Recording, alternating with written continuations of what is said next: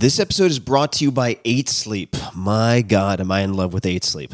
Good sleep is the ultimate game changer. More than 30% of Americans struggle with sleep, and I'm a member of that sad group. Temperature is one of the main causes of poor sleep, and heat has always been my nemesis. I've suffered for decades, tossing and turning, throwing blankets off, putting them back on, and repeating ad nauseum. But now, I am falling asleep in record time, faster than ever. Why? Because I'm using a simple device called the Pod Pro Cover by 8 Sleep. It's the easiest and fastest way to sleep at the perfect temperature.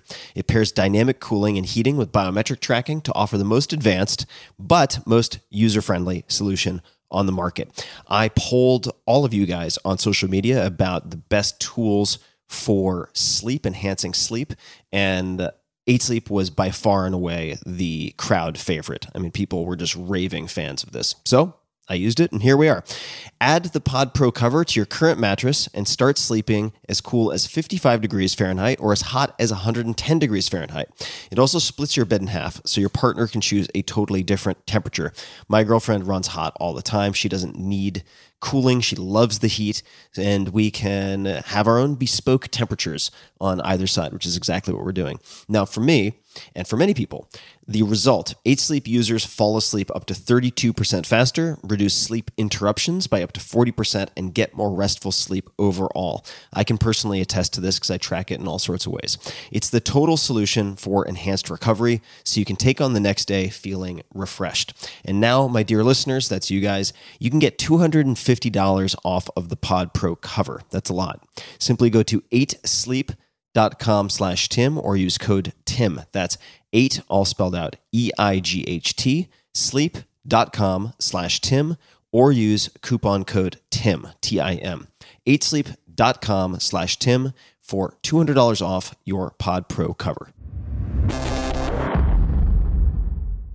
This episode is brought to you by Four Sigmatic, which is part of my morning routine, also part of my afternoon routine. Routine saves me. So there are a number of ways that I use Four Sigmatic.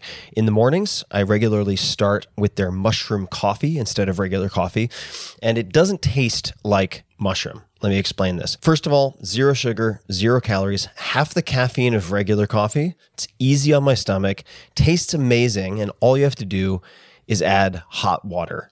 I use travel packets. I've been to probably a dozen countries with various products from Four Sigmatic, and their mushroom coffee is top of the list. That's number one. I travel with it.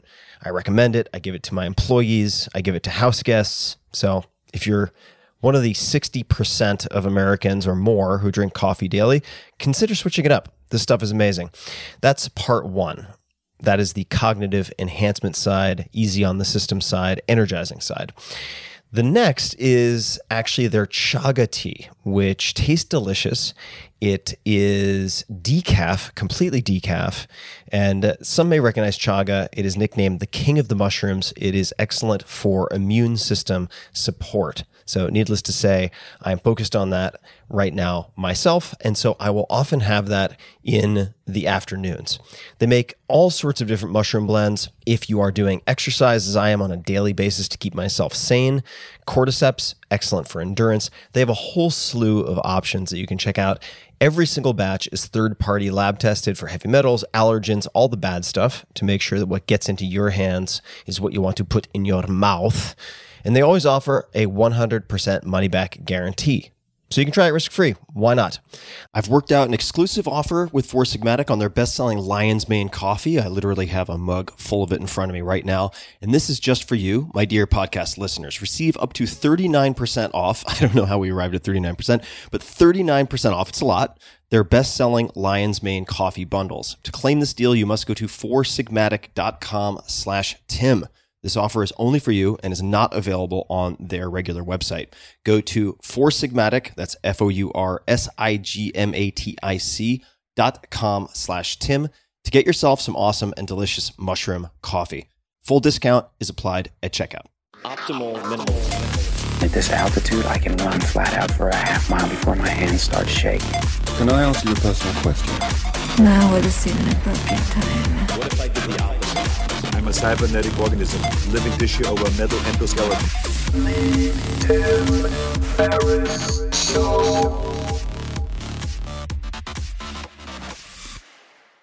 Hello, boys and girls, ladies and germs. This is Tim Ferriss, and welcome to another episode of The Tim Ferriss Show. I'm going to skip my usual preamble. You guys have heard it before, and I'm going to get straight to this guest because we are going to run out of time before we run out of material. My guest today is Catherine, that's with an R-Y-N, commonly known as Katie, Haun, H-A-U-N, on Twitter at Katie, K-A-T-I-E_Haun, H-A-U-N. She is a general partner at Andreessen Horowitz. Previously, she spent a decade as a federal prosecutor focusing on fraud, cyber, and corporate crime alongside agencies including the SEC, FBI, and Treasury. She created the government's first cryptocurrency task force and led investigations into the Mt. Gox hack. We might talk about what that is, and the corrupt agents on the Silk Road Task Force. I have quite a few questions about that. While with the U.S. Department of Justice, Katie prosecuted RICO murders, we'll define that, organized crime, public corruption, gangs, and money laundering. So lots of good guys, in other words. She also held senior policy positions at Justice Department headquarters in both the National Security Division and Attorney General's office, where her portfolio included antitrust, tax, and national security. While in the private sector, Katie has testified before both the House and Senate on the intersection of technology and regulation. Katie serves on the boards of Coinbase and HackerOne and has invested in and advised tech companies from seed to Series E stage. She teaches a management course at Stanford Business School and previously taught cybercrime at Stanford Law School. Katie clerked for U.S. Supreme Court Justice Anthony Kennedy and is an honors graduate of Stanford Law School. She is a lifetime member of the Council on Foreign Relations. Katie, welcome to the show. Tim, thanks for having me. Great to be here. I am so excited to chat for so many reasons. And I thought I would just set the tone for people listening with a few lines from our mutual friend Naval Ravikant, who is certainly a crowd and listener favorite here on the podcast. I emailed Naval to ask if there might be any questions or subjects that would be interesting to explore with Katie. And of course, indicating that I would do my own homework. And he replied with the following. I asked him if I could give attribution, and he said, yes, you can cite me. So here's what he said.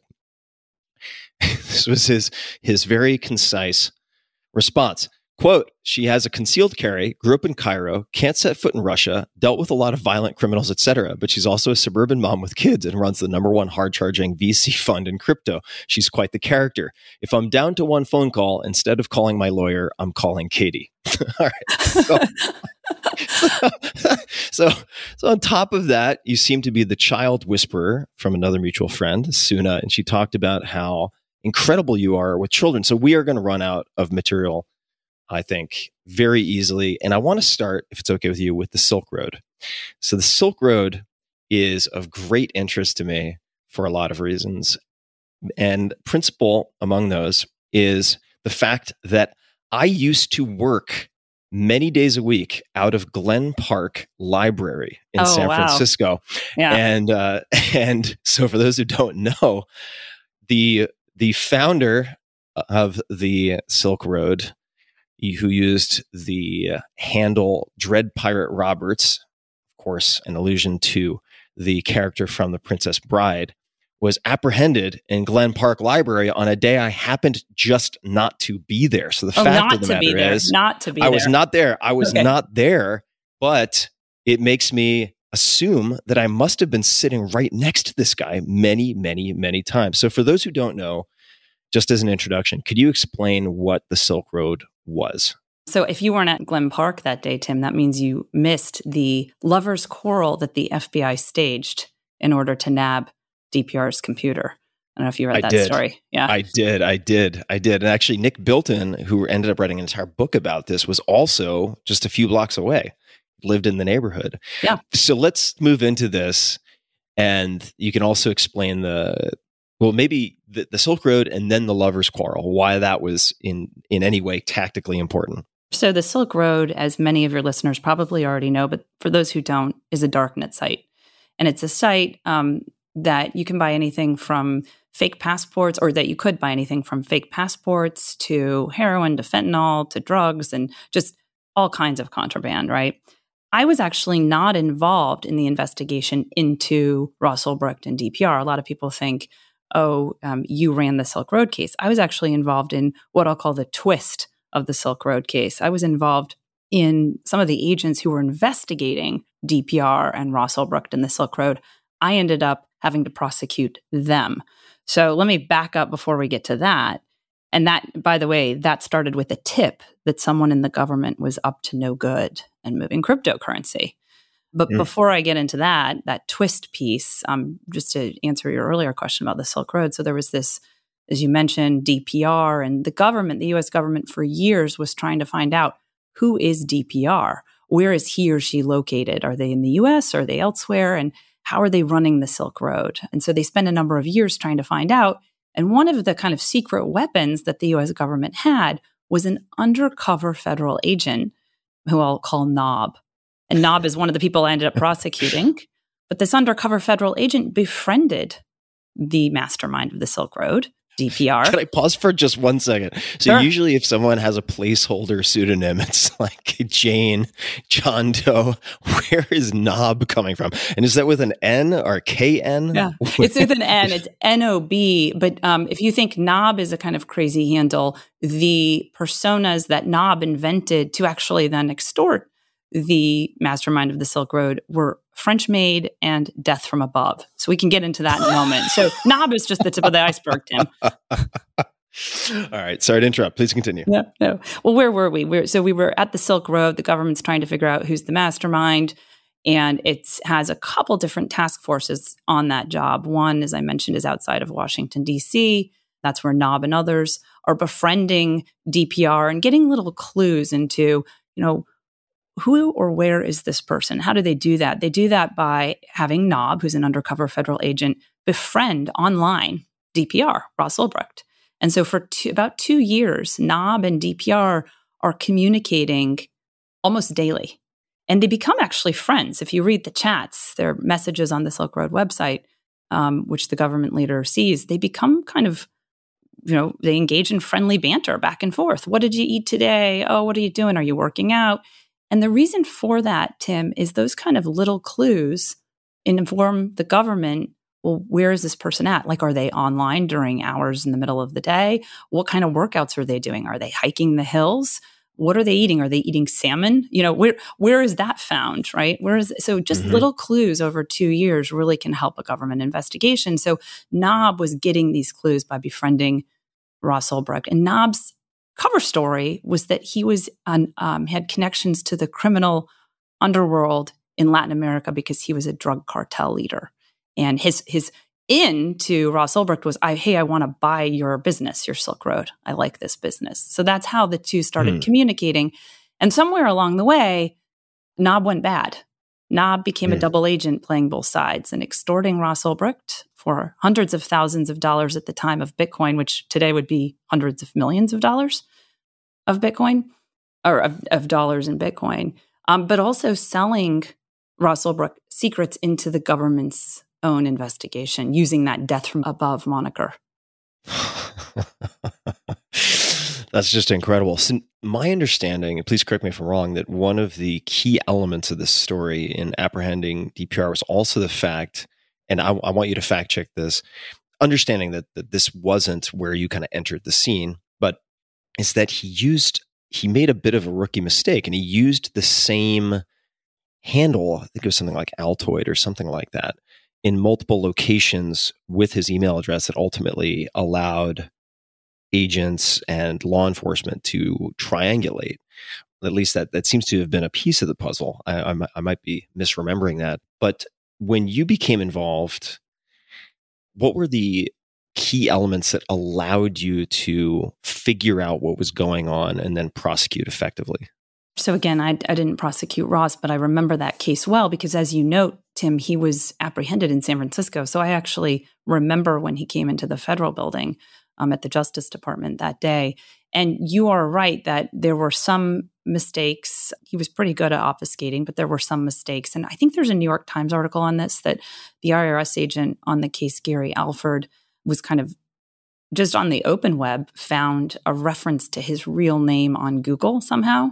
So I think your memory is correct. But of course, like you say, it's a bigger piece of a puzzle. I mean, it was a multi-year investigation. It involved search warrants, from what I understand, all over the world, and a number of different pieces of the puzzle. But one piece, indeed, was what you said, which is the kind of rookie mistake of leaving a few digital breadcrumbs in the form of his real name that ultimately led to his apprehension. And I should have been more specific. By prosecution, what I meant was in reference to the two federal agents, one of which being Knob. Mm-hmm. So, because in this twist, I mean, as I understand it, part of what makes this pretty fascinating is that the technology itself, some of the technology at play, made it possible, or at least facilitated the tracking of these digital breadcrumbs. Yeah.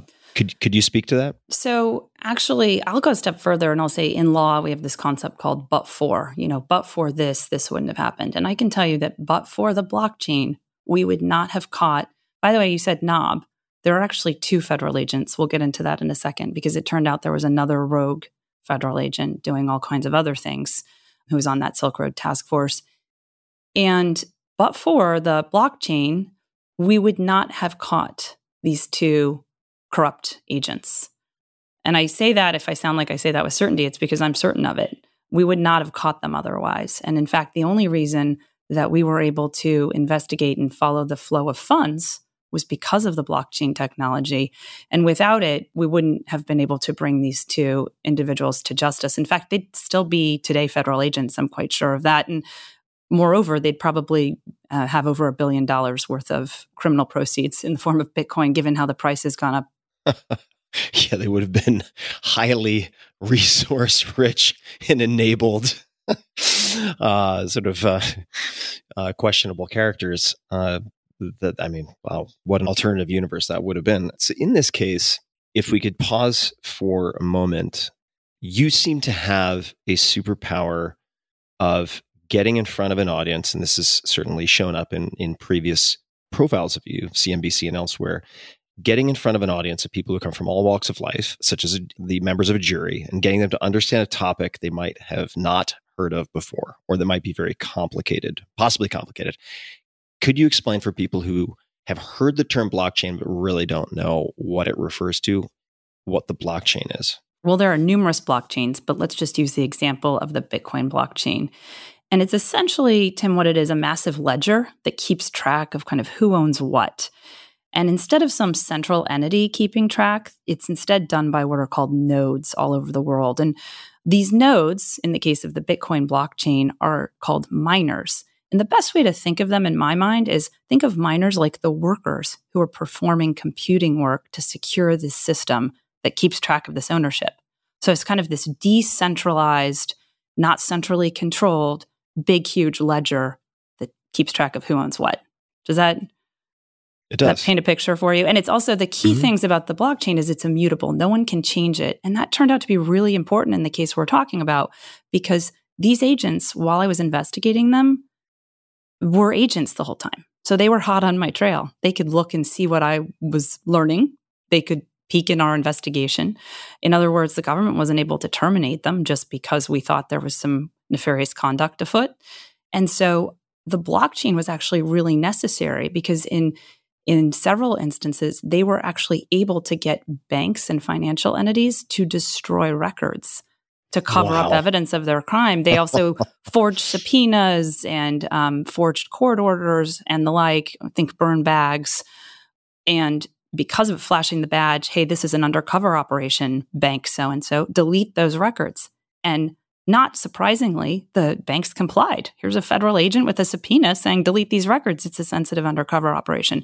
So the blockchain was really critical because it was decentralized and immutable, meaning it can't be changed. We were able to follow the trail. And that's why I say, but for the blockchain, we wouldn't have been able to bring this case or this indictment. In fact, I mentioned Knob, but I didn't mention the other agent. The crazy thing is they weren't even working together, but another agent on that task force, who is a Secret Service agent on detail to the NSA, who was one of the US government's experts in encryption technology, it turns out he had stolen, Tim, 25,000 Bitcoin from Ross Ulbricht and the Silk Road, which today that would be worth just over $1 billion. And he had staged, by the way, he had made it look like the Silk Road, Ross Ulbricht's right-hand man, who was, by the way, a grandfather in Utah, if you can believe that, the right hand of the Silk Road. He had staged the whole thing to make it look like that individual had stolen the 25,000 Bitcoin. So Ross Ulbricht says, what is my right-hand man doing, stealing 25,000 Bitcoin from my site? I know it's him. I've got to take care of this. And who does he turn to do the taking care of? Knob, the other undercover federal agent who he's befriended over 2 years. So the details are quite crazy, but I will tell you again that without that blockchain technology, we wouldn't have been able to get the records, because in the case of the Secret Service agent, one of the things he did was he transferred those 25,000 Bitcoins to an exchange called Mt. Gox, which was a Japanese exchange that had gone belly up. Well, we went over to get the Mt. Gox records, and they didn't have any. They had been, the exchange had kind of gone under. And Mark Karpeles, I remember meeting with Mark Karpeles in Japan, and Mark Karpeles said, those records we don't have. And by the way, you guys did a seizure, you guys being the US government, did a seizure warrant for Mt. Gox. Not only were we hacked, the feds seized it. Well, guess who was the affiant on the seizure warrant? It was none other than our Secret Service agent who had stolen the 25,000 Bitcoin. I mean, really, it is just built for screenplay, this entire story. Now, it seems like, if I'm getting my facts straight, that there is one other but for, possibly, and that is the tip. Could you speak? I don't know how much of this is public record at this point, but who did it come from? Or what was the tip? How much did you have to go on? I'll tell you what is public record. And, if listeners want, you can go read. There's a 97, I think, or 90-page criminal complaint that lays out all of the facts of this story online. You can just go Google it, Silk Road Agents. It's out of San Francisco. But what happened was I was sitting in my office in San Francisco on another crypto investigation. And one of the lawyers, who used to be an investigative journalist, pulls me aside and said, "Can I talk to you about something else?" And I said, "What?" And he said, I think you've got a mole or someone up to no good, on your payroll. They're moving cryptocurrency. And I thought, sounds like a real conspiracy theory, which of course I was in San Francisco. I hear a lot of them, right, about how the government is bad. And, I thought, okay, this poor agent, I've got to go clear this person's name, because here's this, lawyer, former journalist, spreading rumors. And I thought, probably if he's moving Bitcoin, it's probably, a poorly backstopped undercover operation. So that was the tip I got. And I actually was really started to look into it more to clear the name, and just, then I thought, that his information was correct. Mm-hmm. But I did look into it. Like I said, I got a couple agents, and it's not a popular thing to go to agents and say, I want to investigate some other agents, right? Yeah, I bet not. Not a crowd pleaser. No. But I got a couple agents who knew a thing or two about the blockchain, and we hopped on Wallet Explorer and started looking at some flow of funds and saw, wow, this is a lot of cryptocurrency moving around. And then what flipped in my mind, Tim, was the moment where I saw emails that this individual had sent to crypto exchanges saying, please delete these records. And I thought, now, if this is undercover and you're in the government, you don't want to delete evidence. You want to preserve evidence. So that's how I knew something was amiss. But we only got a tip about one agent. And of course, that one agent, once we kind of solved who done it, and we knew he was extorting Ross Ulbricht in the Silk Road, and we knew he was selling information in the government's case, we thought, that's probably who stole the 25,000, Bitcoin as well. So we were just thinking, that's who did it. It wasn't the Silk Road administrator. But in fact, I remember on Christmas Eve getting a call from one of those agents, and he said, Katie, I don't think it's him. The patterns, the movement of money, the kind of services that they were using to obfuscate, they're not the same person. The MO is different, and we've got someone else who stole that Bitcoin. And so then we launched kind of a separate investigation, Tim, into who stole $1 billion worth of Bitcoin. $1 billion now. Yeah. If I could pause for a definition, please. Sure. What exactly is a federal prosecutor? A federal prosecutor is, so a lot of people have heard of district attorneys or DAs, right? Mm-hmm. That is a local prosecutor. A federal prosecutor is another name for it, is assistant U.S. attorney. And a federal prosecutor takes those kind of crimes that cross state lines or that are of a certain kind of subject matter that the federal government has deemed are also federal crimes. Now, a lot of things could be both. You could have certain crimes that could be prosecuted at the state level, or they could be prosecuted at the federal level. And then you have other crimes that could only be done by one or the other. So my job as a federal prosecutor was to kind of investigate and bring to justice where crimes had occurred. Now, another important part of the job of being a prosecutor is knowing when not to bring a case, where even though the facts support a charge. Because what I always say is the government wasn't hurting for business. Unfortunately, there are a lot more criminals than there are resources to prosecute. And so one of the things as a prosecutor that you really want to do is look for what are the worst of the worst? Where are you going to get the most bang for the buck here? What is your theory of punishment? Is it deterrence? Is it punishment? Like, why are we doing this?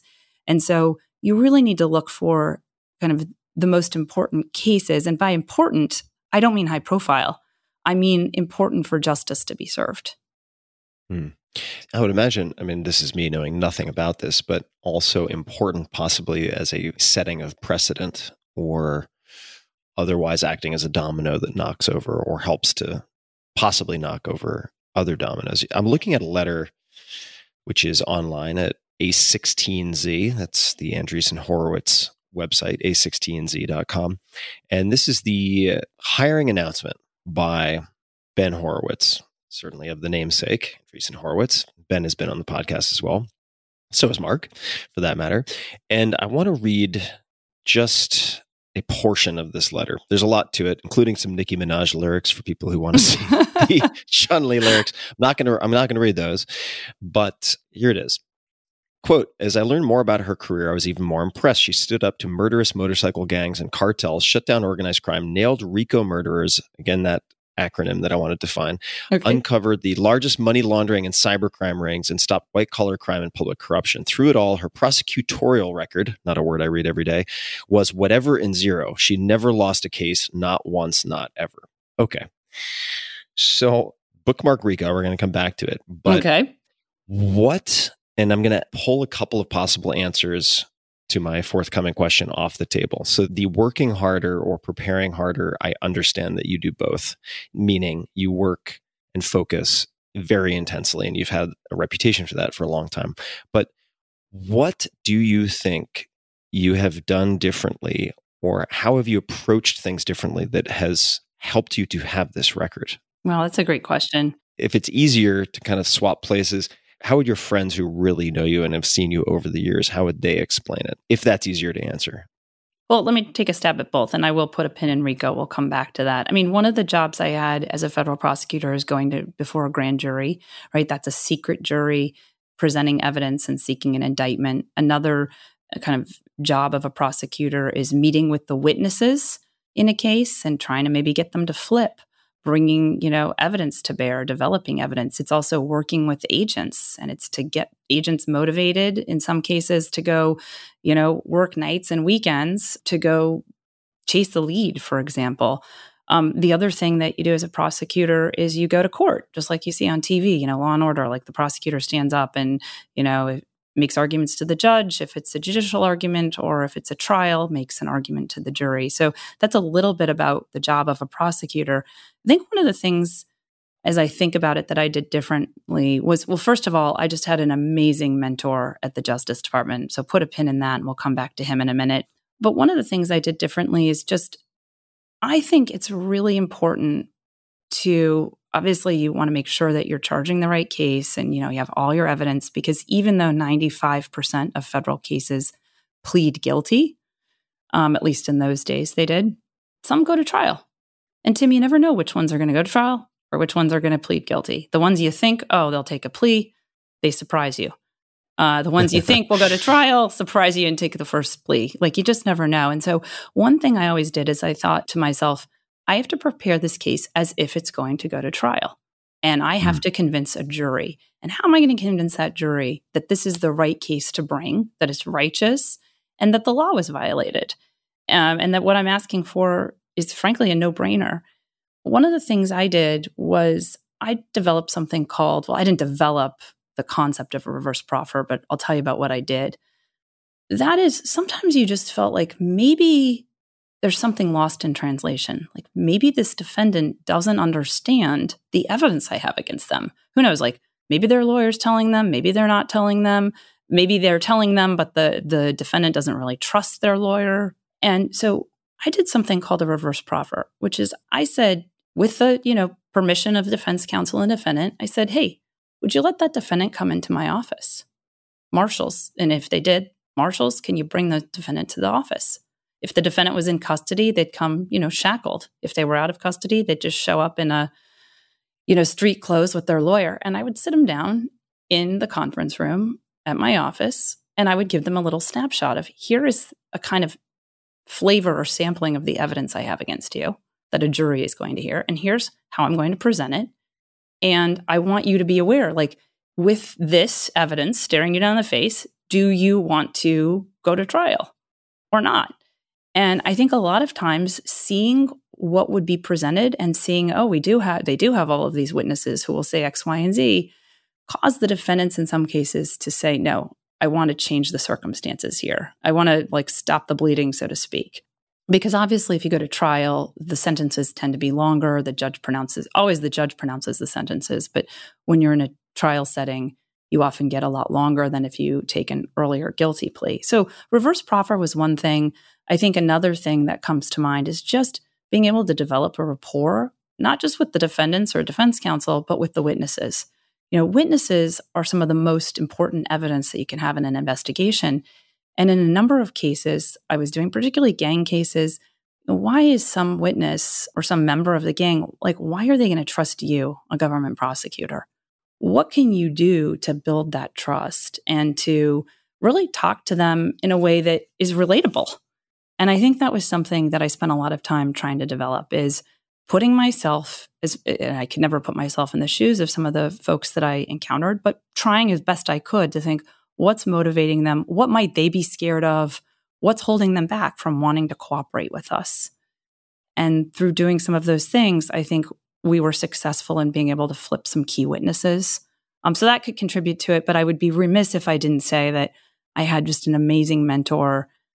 He was actually my boss at the Justice Department, and he was an incredible prosecutor, and just watching him, that also, I think, accounted for a lot of it. So I can't and also I had incredible case agents and FBI agents and everything. So I can't really take credit for all the, verdict records. There's a lot that goes into it.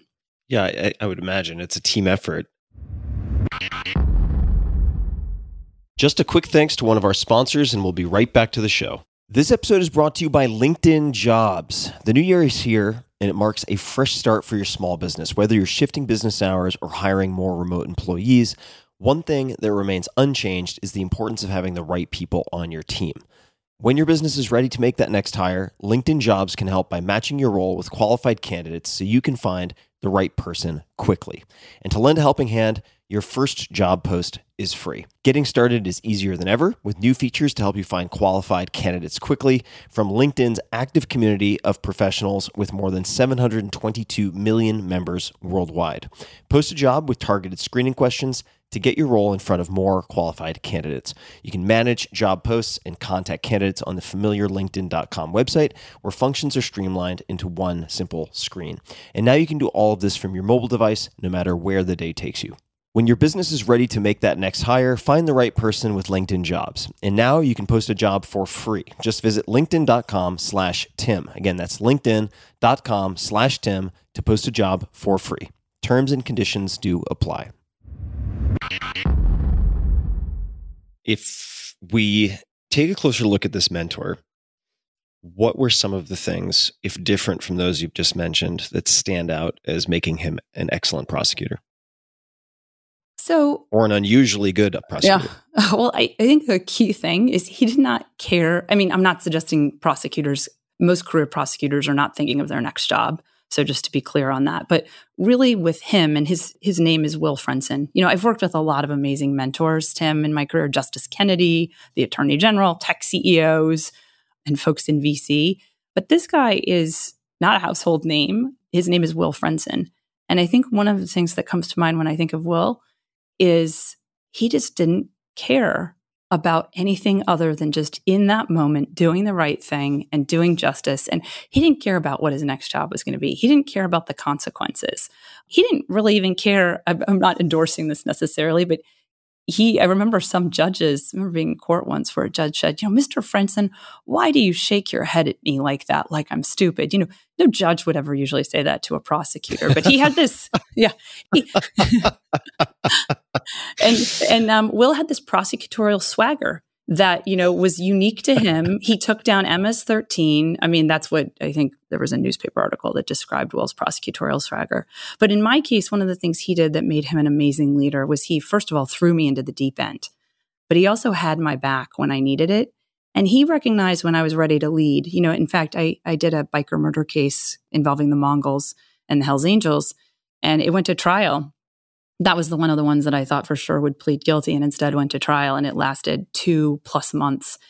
And, Will became my second chair. He became my deputy, even though he was my boss. And, it was a high profile murder case. He sat second chair during that case. But I think he also had my back. And when I tell you he doesn't really care about his next job, can I share a story involving Google? Sure. Well, yeah. Back in this, so there was a murder case we were doing, a different one than the one I just mentioned. It was a gas station robbery gone wrong. Hard to keep track. Yeah. I'm just kidding. Well, this was you do have a lot of murders. Yeah, it was a really sad circumstance of a guy who was shot over $250 while he was working a second job at night. And actually, we had some amazing evidence that we knew was in the defendant's Google mailbox. It was like Google Voice records and stuff. And so we got a search warrant, which is, different than a subpoena. We had to go to the court, we had to go to a judge, prove probable cause and get a search warrant. And Google just simply put it in the line and basically told us to get in line and we'll get to it when we get to it. And we said, this is a court order. This is now unsealed, so I can say this publicly. At the time it was sealed. Mm-hmm.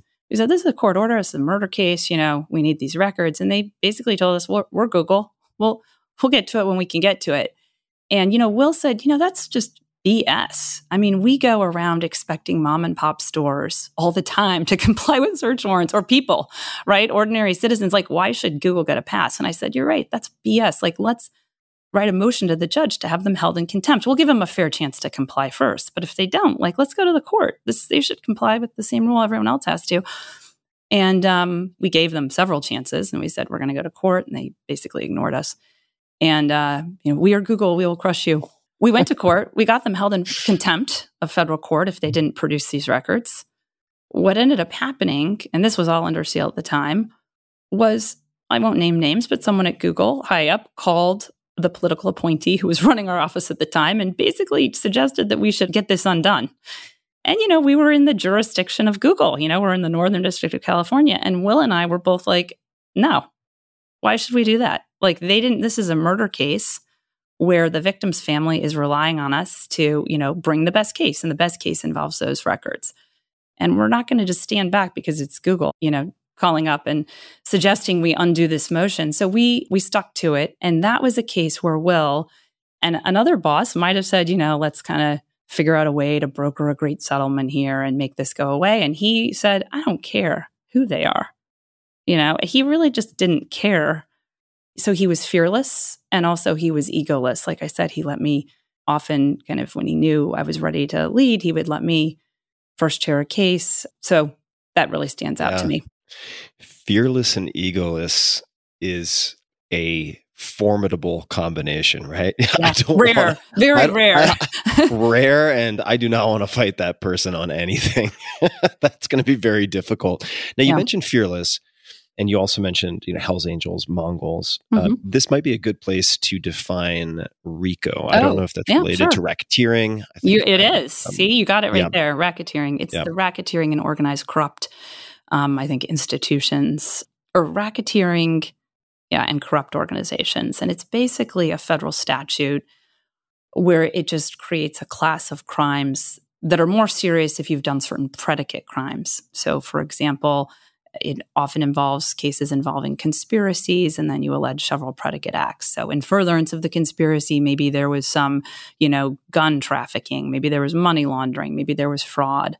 And so I did a number of RICO. There's also, I'm not going to bore you with acronyms, but there's VICAR, those are kind of this class of cases, again, where you're talking about a corrupt organization.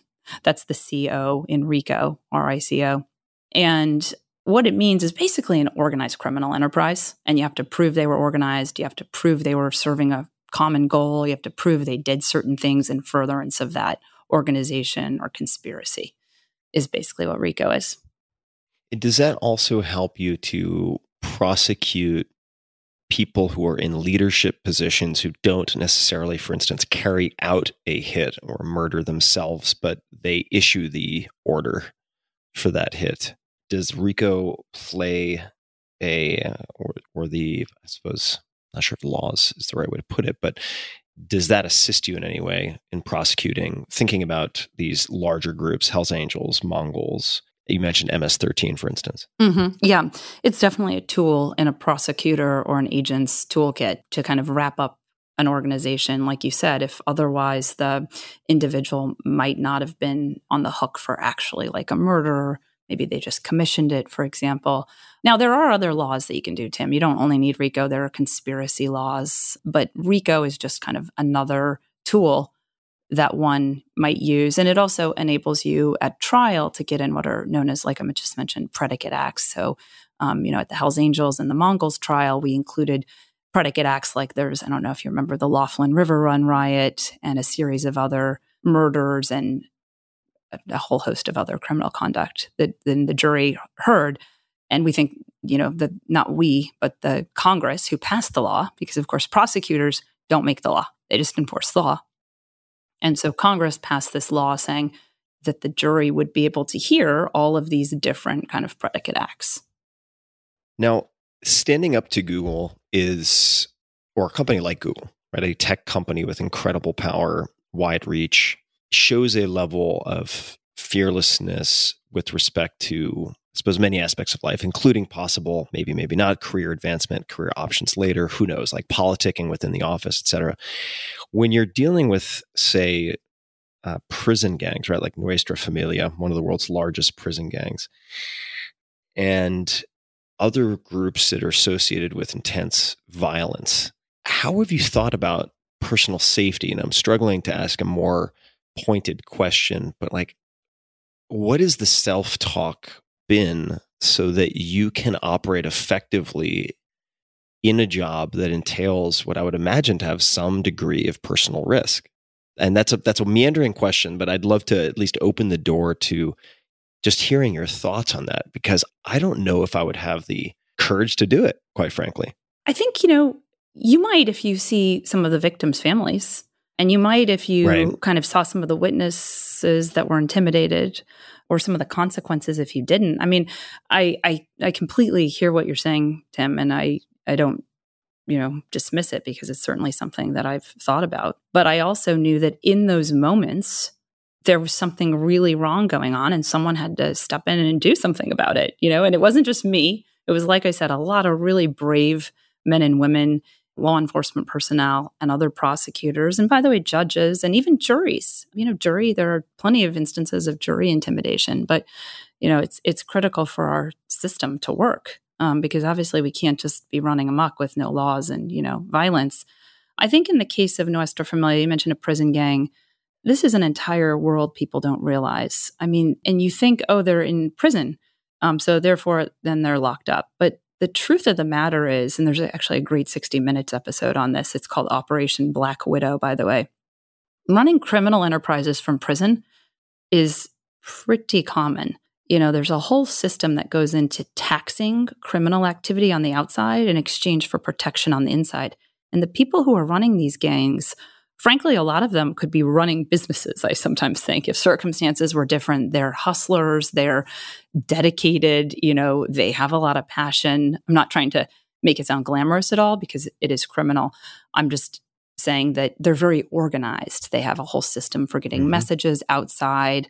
I remember once a judge said to me, "What do you mean that defendant is, under the influence of whatever drug it was? They're in prison." And I thought, oh, Your Honor, it's so naive to think that they're not able to get contraband in prison. They're running the prisons sometimes.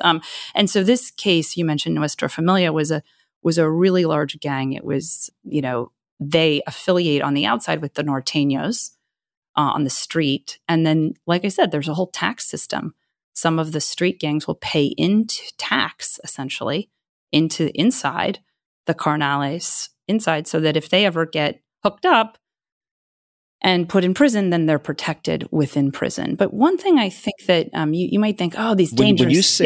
When you say large, could you give us an idea of what large means? Well, they're worldwide. I mean, like in the case of MS-13 or Nuestra Familia, I mean, it's not just in the U.S., but they're certainly in every city. I mean, you're talking about thousands and thousands, if not tens of thousands of individuals affiliated with these. But I prosecuted Nuestra Familia. I indicted that case. This was before that Silk Road case. This is in my violent crime days still. And you talk about being scared. I mean, the truth of the matter is a lot of the defendants that and we extradited many from all over the country. And these were the kind of carnales. These were the big chiefs. These weren't like the street level gangs. These guys had all been in. So the carnales are the leaders? Yes. Within. And I think we indicted over a dozen. Most ended up pleading guilty. Some did go to trial. But, you think, oh, well, those are going to be the scariest of the scary. But, again, like I told you earlier, it's really a human thing. And different people, even if they're in a really violent prison gang, react differently to things. Now, and I think a lot of the listeners, also myself, I would include myself and probably you in this, like we think, oh, it'd be the worst thing in the world to go to prison. Like we don't want to go to prison. The interesting thing is a lot of the people involved in these prison gangs don't necessarily think that way, Tim. It's like, it's not really a threat to say, I'm going to put you in prison. That's kind of like where they shine sometimes.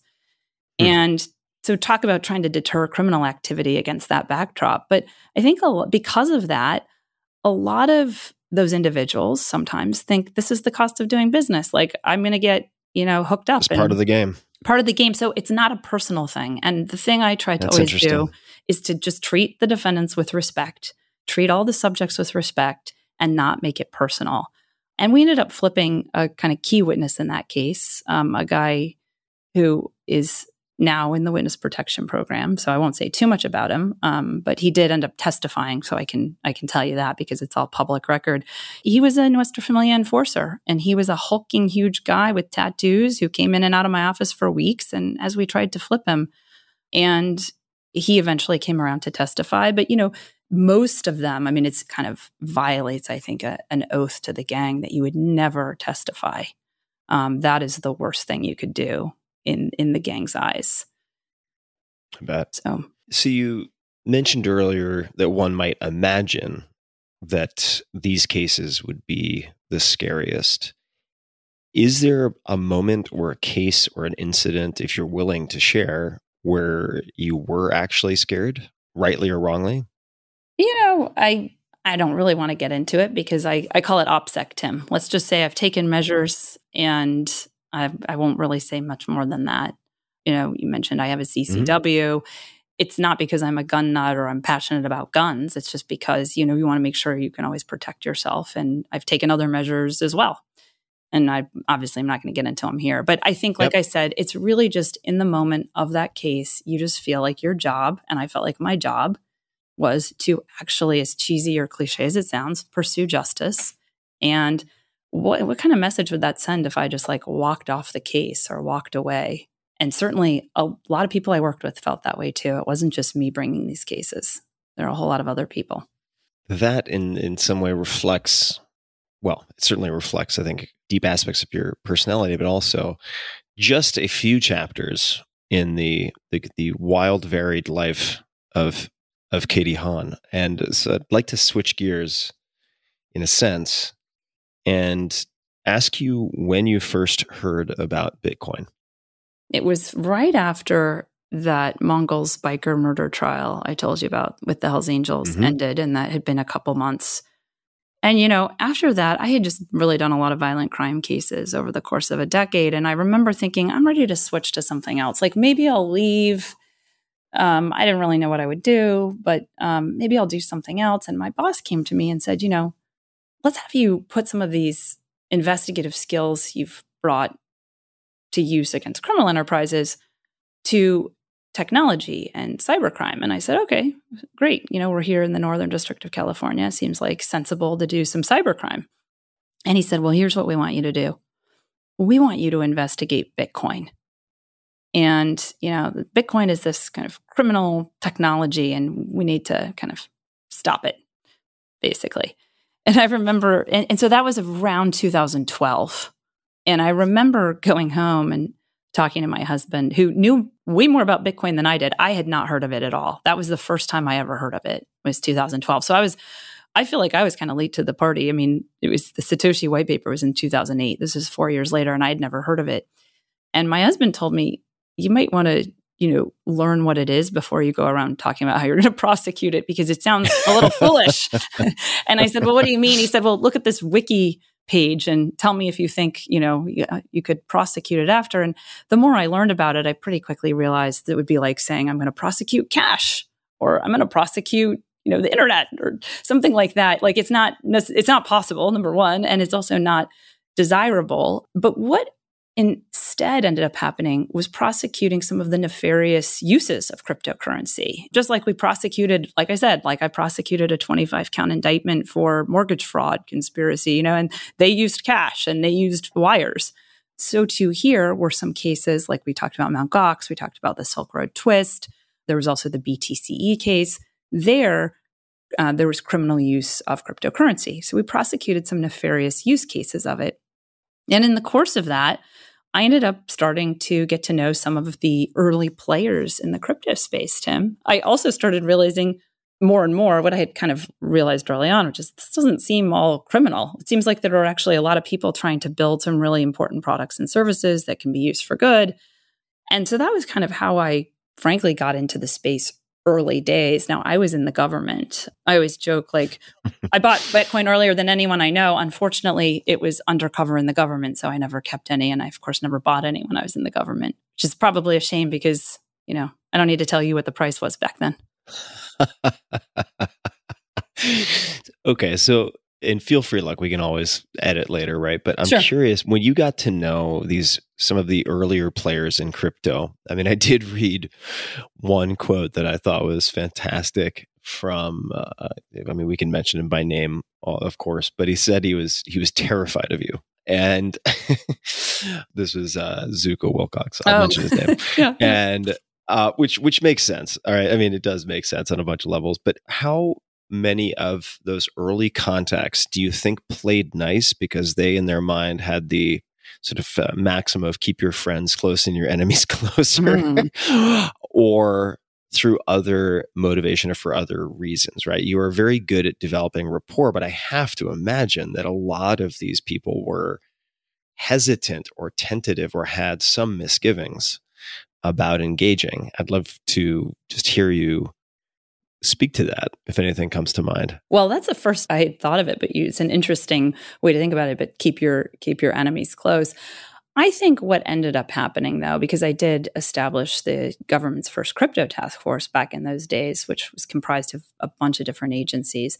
I think what ended up happening, it might have started out that way, Tim, and I can certainly appreciate why. Now, being in the space, it's like I now encounter people all the time. They're like, oh, we don't want to talk to the government. And, I think that's just born of they don't really know that there are a lot of people in the government. And not everyone thinks the same thing in the government, right? It's made up of hundreds of thousands of people. And some people think, big organization, turns out. Yeah. Right.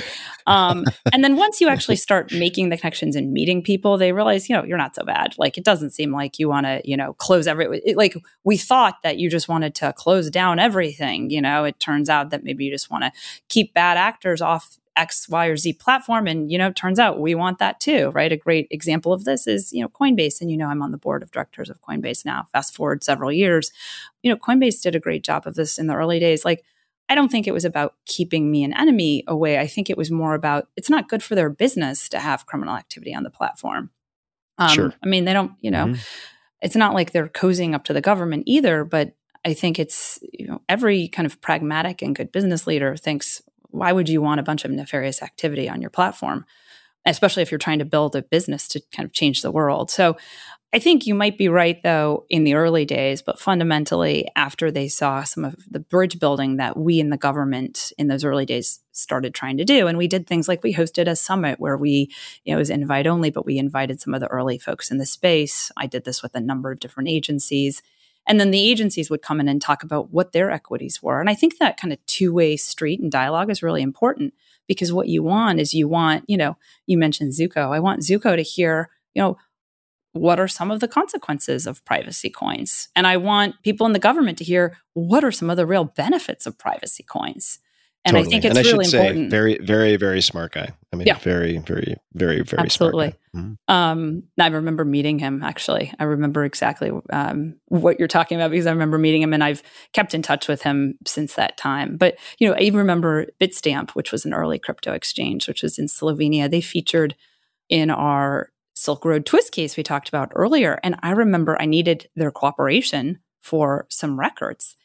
And I remember them thinking, this U.S. prosecutors are coming. We think it's a trap, And the State Department told me, you can't violate the sovereignty of Slovenia. We can't have you meet on Slovenian ground unless this, and this are followed. And I said, what? I'm going to lose the evidence. The guys are willing to meet with me now. And they said, well, we did just seize a yacht in a DEA case off the coast of Croatia. Maybe we could arrange the meeting there in international waters. I said, okay. If they didn't think I was if we convinced them I was not coming to trap them, if I suggest a DEA seized yacht to meet on, I'm pretty damn sure they're going to cancel the meeting.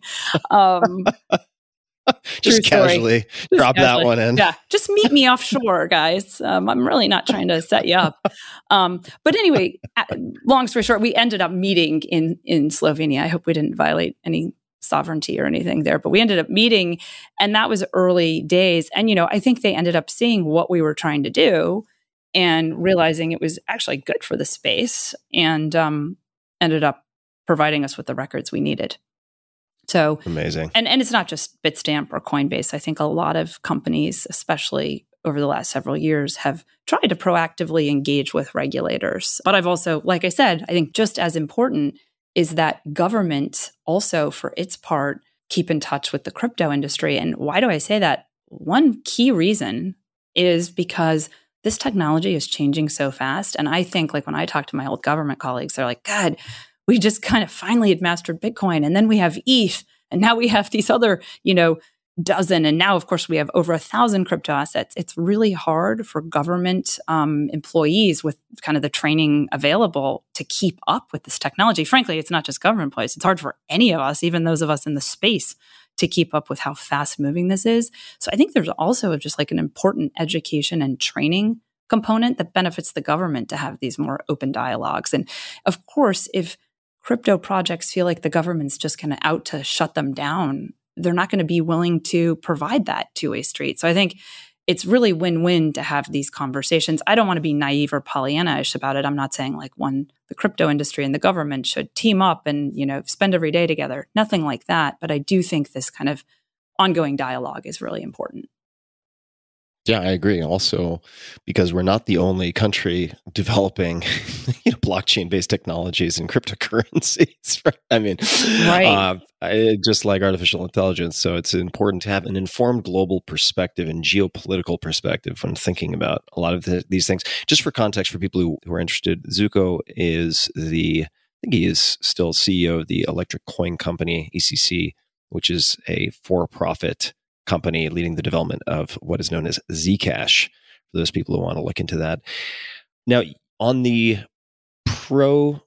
let's just focus on crypto and not blockchain explicitly for a second. But on the pro crypto, let's say pro BTC, Bitcoin side, you have kind of true believers who can sometimes paint with broad strokes and miss a lot of nuance and details. Then on the anti-crypto side, you find similar kind of militant anti-crypto people who have somewhat maybe naive or simplistic arguments, right? My understanding is that it was in Mexico City, of all places, that you debated Paul Krugman. Is that right? Yes, that's right. Who publicly said that you gave the best thesis for crypto he had heard. Now, he's notoriously anti-crypto. What was it about your argument that he found compelling, if you remember? Well, I don't want to say he said it was compelling. He just said I had made the best defense. But I don't want to get some. I don't want to get some, angry tweet. I don't want to get some angry tweet from Paul Krugman saying, I never said I was compelling, Katie. Right. Right. He's like, I said it was the best of the worst. Yes, right, yes, or whatever. Exactly. But to the extent that he said, all right, this is some of the better. Yeah. This is some of the better material I've heard. What was it? Well, I think one thing was, and let's just even take a step back and zoom out, because I've encountered many people who are skeptical, like Paul, not just Paul Krugman, but as you can imagine, many, many people. And I think one thing I always emphasize is this is not just about currency. Well, first of all, it's not just about Bitcoin and speculation. And it's also not even just about currency. There's this whole world to crypto. And that's one of the reasons I've stayed in crypto, is it really is so interesting to me in that it brings together so many different elements, Tim, of society and different verticals. It brings together economics, computer science, technology, but also, as you just referenced, geopolitics, finance, and certainly law and policy. I mean, I could go on. And now even art. We'll talk later, I hope, about NFTs or non-fungible tokens. But really, there are so many things that crypto touches.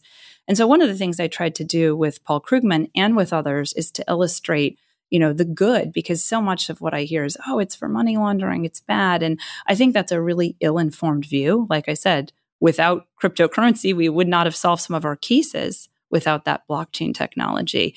One of the things I try to do is focus on, here are a lot of the good things happening with crypto. And I think, gosh, we don't have time. I could go on and on for so long telling you about some of the good stuff going on. So I did try to focus him and others away from just thinking it's only about money and it's only about speculation, because to me, it's about so much more. NFTs. Oh gosh, we're going straight. You said let's talk about them. So let's talk about them. Let's do it. Okay. Walk us through it. Okay. Well, first of all, I hate calling them by acronyms, and I did it myself. I know, so I'm guilty. But NFTs, let me just break it down what that is, because I think one of the problems today in crypto is it feels so inaccessible to people. They tell me, I don't understand it. I can't wrap my head around it. And I said, okay, if I can learn it, you can learn it. And part of it is just, I think the industry needs to do an even better job. And we've already improved as an industry, but we still have work to do on being able to speak plain English in terms that normal people can understand. It's just there's all this fancy crypto babble. And that's true not just in crypto, by the way. That was certainly true in law and in government. Each area or industry has its words, right, that make it feel inaccessible to people. And I try to break that down. I did it in law too. It's you use all these Latin terms in law. What does that actually mean? So NFT is like that. And NFT stands for non-fungible token. And it's basically fancy crypto babble that just means it's a special kind of token. And by special, I mean unique. Because, of course, fungible means not unique. And this is a non-fungible token. So it's a unique token that lives on a blockchain that tracks something unique, like art or a collectible. But it's different from the usual kinds of tokens like Bitcoin or Ethereum because, like I said, an NFT is not fungible. It's unique. It's one of a kind. So it could represent, an image, a piece of music, a video. And in fact, Tim, it's actually kind of serendipitous we're talking about NFTs. First of all, the space is, as you know, very active right now. But I actually just acquired an NFT, my first one. And then someone also gave me an NFT. So I now actually own 2 digital works of art that are unique on the blockchain that can't be replicated, that if I ever wanted to, I could sell. They're just like regular art, but they're digital and they're unique. And that's one of the things crypto does, because people say, well, wait, can't you copy it? Whatever. With cryptographic principles, you have digital scarcity. So whereas you could previously copy a photograph, this is digitally scarce. You can enforce digital scarcity. And that's a really big idea to get your head around. But the idea is that if I wanted to sell you, and I'm not going to because I just acquired it, but if I wanted to sell you my NFT, my really cool NFT that I got from an artist in Spain, he created it and minted it. The really cool thing here is he gets a cut if I sell it to you. So the content creator, the artist, instead of, it going to a bunch of middlemen, actually gets a cut of all future transactions. And I think that's really cool.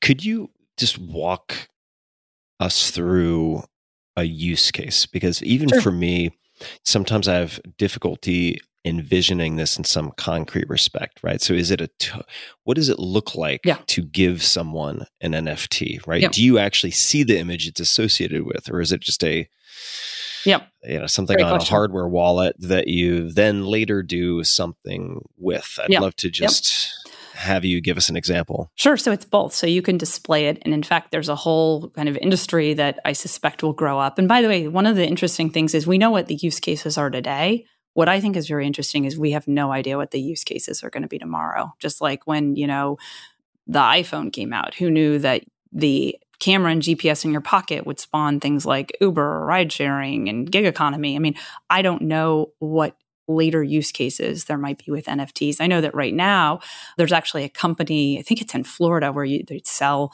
NFT or digital art frames. So you can certainly display it. But like you said, you could also put it on a hardware wallet. The point is, it's yours. It's like a bearer instrument, but it's digital. And I think so much of our lives today are moving from the offline physical world to the online world. Think about how much time we all spend online now and connected. Doesn't it make sense that goods would also start to move online, right? And you might say, well, what do you mean? And I would tell you, well, you used to have books like that you held in your hand, but now there are digital books. You used to have cassette tapes, but now we have Spotify and streaming and stuff. So I think that art and collectibles and other kinds of pieces of content are going to follow a similar trajectory. But to answer your question about making it more practical, do you follow sports? I don't personally follow a lot of sports, but do you follow sports like NBA? Minimally, but I am aware of, I don't know if this is utilizing the same technology, but a company, I think might be based in France, called Sorare or So Rare. I don't know how it's pronounced. So Rare. Which is like it's limited edition collectibles like football, meaning football in the European sense, cards and so on. But let's pretend that I follow sports because a lot of people listening do. Okay, yeah. So Rare, you gave an example of one. Another one that's in our portfolio that's been in the news a lot lately, so full disclosure, we're investors, is Dapper Labs. And through a partnership Dapper has done with the NBA, they've created this thing called NBA Top Shots. This is kind of like a big going on right now. It's, like I said, in the news a lot. A LeBron James video highlight just sold for $70,000. You could buy the Steph Curry three-pointer, if you wanted to spend just over $25,000. Think of it as like a digital sports collectibles. So an NBA Top Shot basically captures a moment from a big game, and it creates this unique virtual asset that has limited supply. And so it can increase in value. And I think the best way to think of it, Tim, is think of it like how people used to collect rare baseball cards. So this is the digitally scarce version, 2021 version of a rare collectible. And then you can trade them in all kinds of ways that are really neat. So like I say, who knows what is next? I just think that's another example of an NFT that people, and including many of your listeners, might have heard about with this NBA Top Shots. And, I don't know what sports could be next, but presumably if they're in the NBA, you can imagine there are all kinds of collectibles that one could put on this. You mentioned rightly that it's impossible to predict the range of future applications and use cases for these technologies in the early days, right? I mean, it would be like trying to envision some type of immersive virtual reality when you were first on like AOL dial-up and these technologies. Not so much. It would just be so far beyond the scope of imagination for most people, for all people really on some level, since these things can emerge over time. What do you expect some of the probable or possible developments might be in crypto or blockchain over the next 3 to 5 years? If you were, and obviously this isn't couched as advice of any type. Sure. It's just, our lawyers won't let us do that, right, Tim? We're not giving any advice. No advice. Informational, entertainment purposes only. But as someone who's immersed in this day in, day out, and really at the bleeding edge, right? You're going to see things at the edges first. What are some of the kind of events or developments that you would be unsurprised to see in the next handful of years? Well, I think the two that come to top of mind for me, one is just mobile payments. And we have a company in our portfolio. So again, full disclosure, I'm not trying to plug, I'm just trying to give you an illustrative example. And it's called Cello.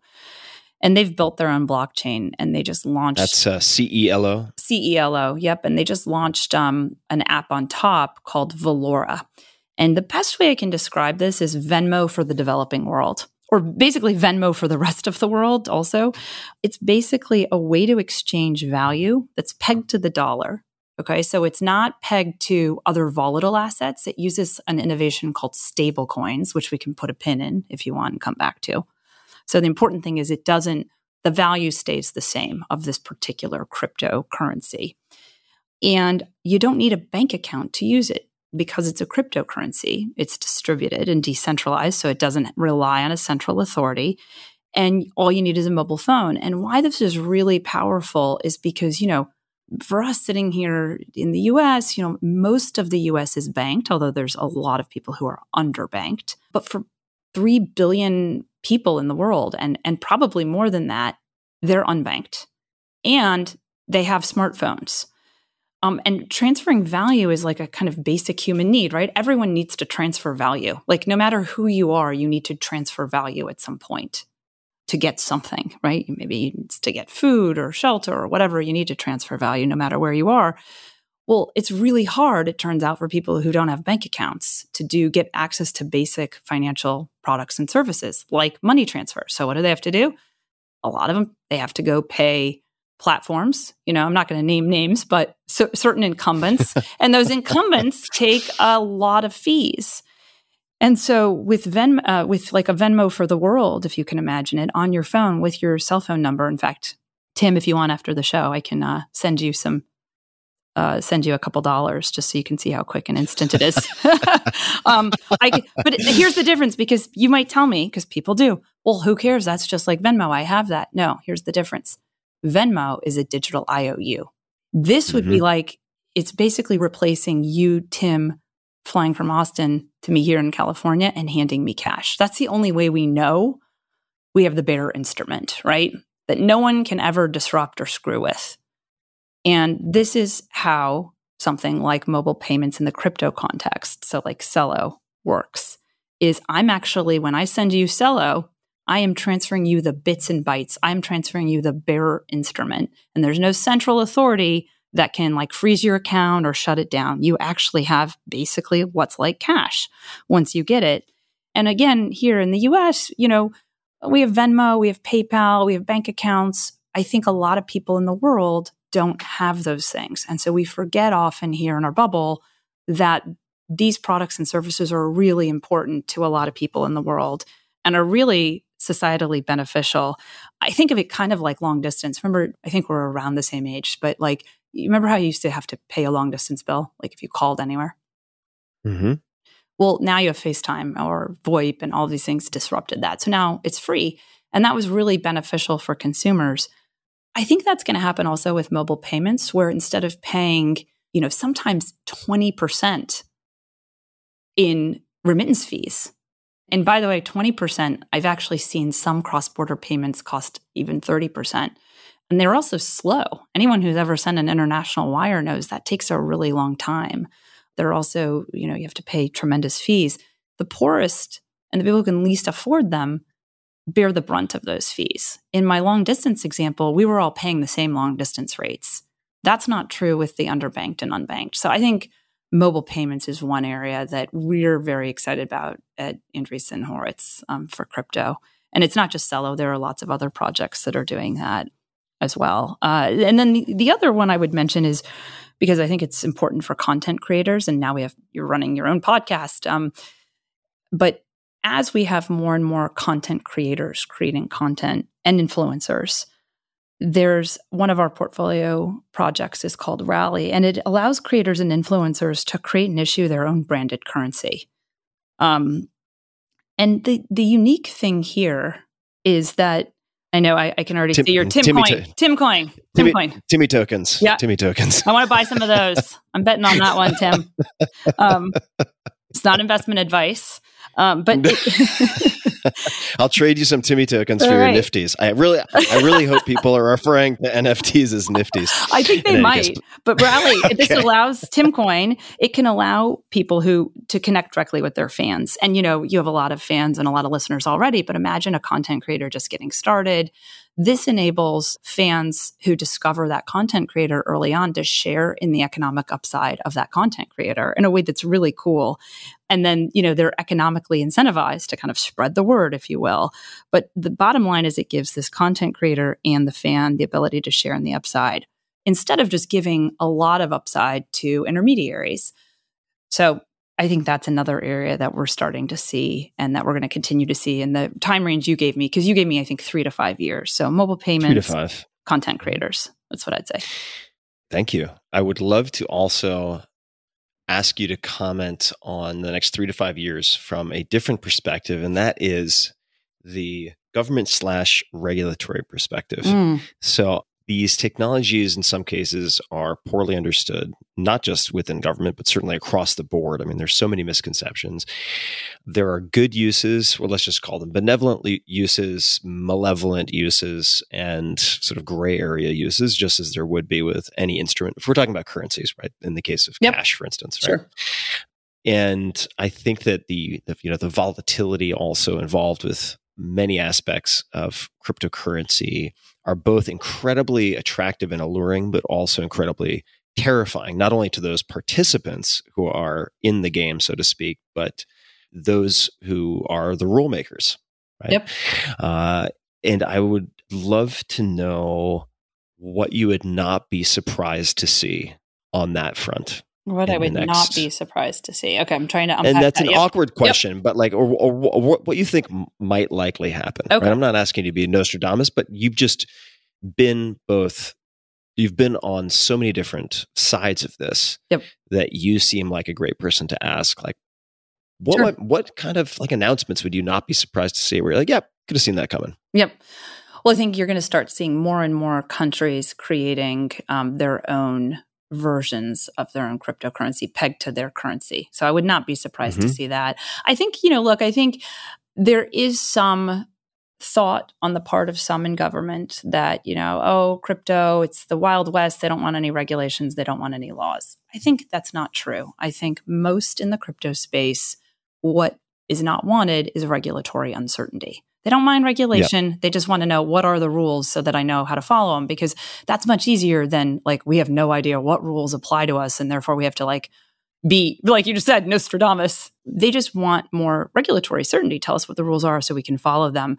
And I think the risk is that the US starts to offshore and chill this technology if they continue along the path with kind of regulating by speech or, and by the way, it's not even speeches. Sometimes I hear, so-and-so said this. And did you hear what the Treasury Secretary said? And then you go that's the media reporting the speech, right? It's like you go read the actual speech and it doesn't say that. The problem is that's what crypto entrepreneurs in the US are hearing. And it is, I do think, starting to offshore. We run the risk of offshoring or chilling some of this activity. I mean, if you think about what regulators care about, they care about things like consumer protection. They care about money laundering. They care about national security.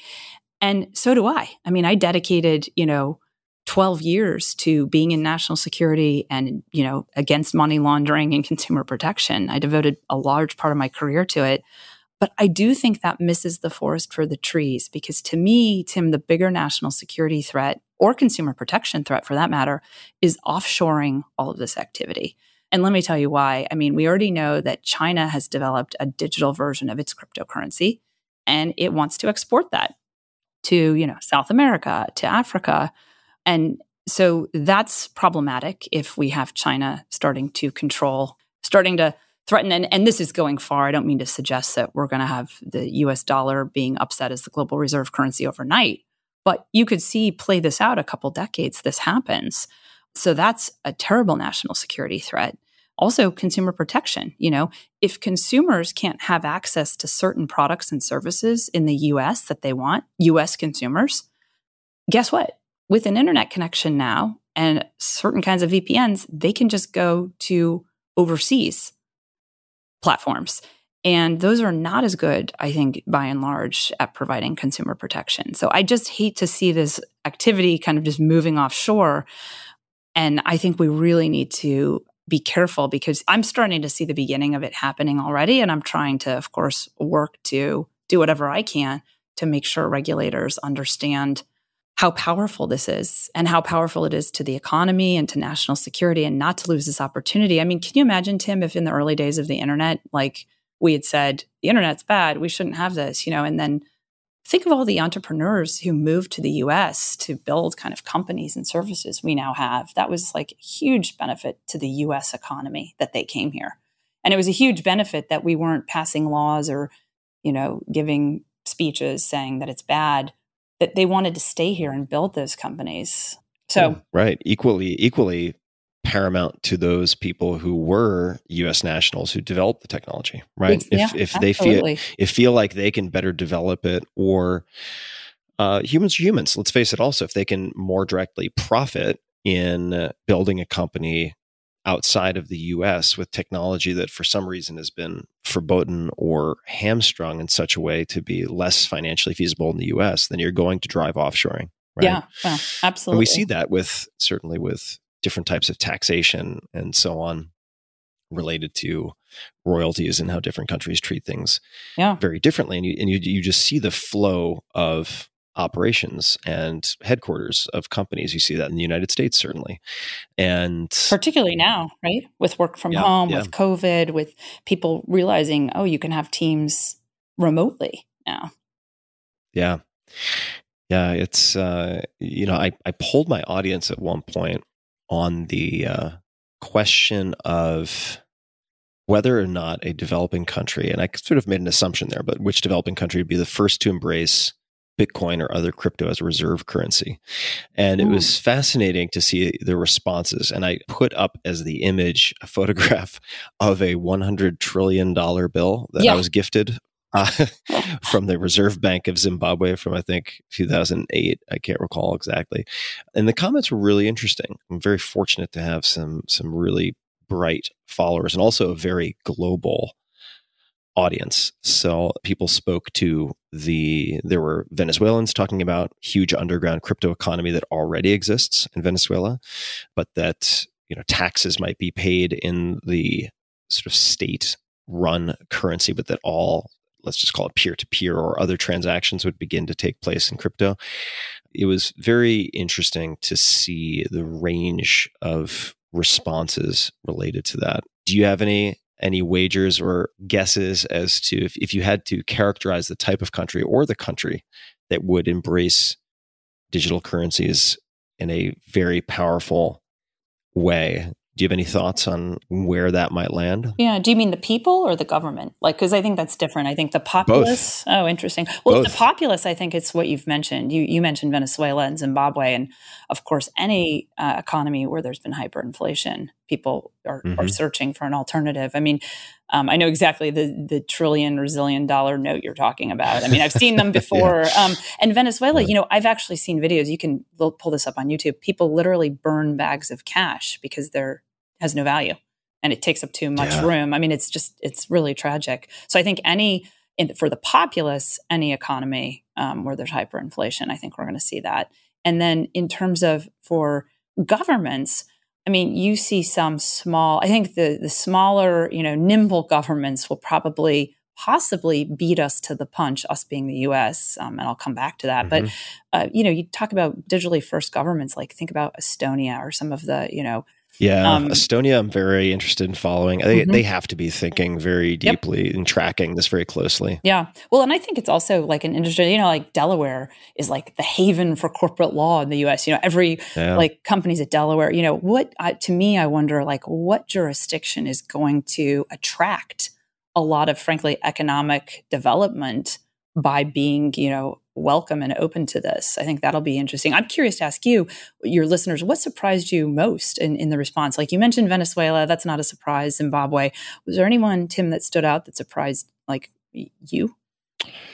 Well, I think that surprised. I mean, I think the response that came in multiple times that I wanted to reflect on, and I should say also, I am not by any stretch of the imagination, I do not consider myself a cryptocurrency nor blockchain expert in any respect. I mean, that would just be laughable if I were to sit down at a group dinner with anyone who is actually on the computer side of this, who understands these things in detail, like a Vitalik, or there's a long list, right? Yep. Now, that having been said, I am a student of currency and the concept of money, right? Just the origins of money. I remember reading a book called, I believe it was The Biography of a Dollar, which was written a long time ago. And that I found really, really to be a helpful one-on-one education on the emergence of money and, you know, the decoupling or unpegging of the US dollar from the gold standard and so on. The response that came up multiple times that I thought was worth contemplating on some level was, in effect, Tim, you're asking the wrong question. And, you know, so I'm looking at one here, you know, respectfully, I think that perhaps your question is off point. Reserve currencies held by central banks or other monetary authorities as part of Forex reserves. The whole point of Bitcoin is to eliminate the central bank, eliminate fractional reserve banking, eliminate reserves altogether, to remove ...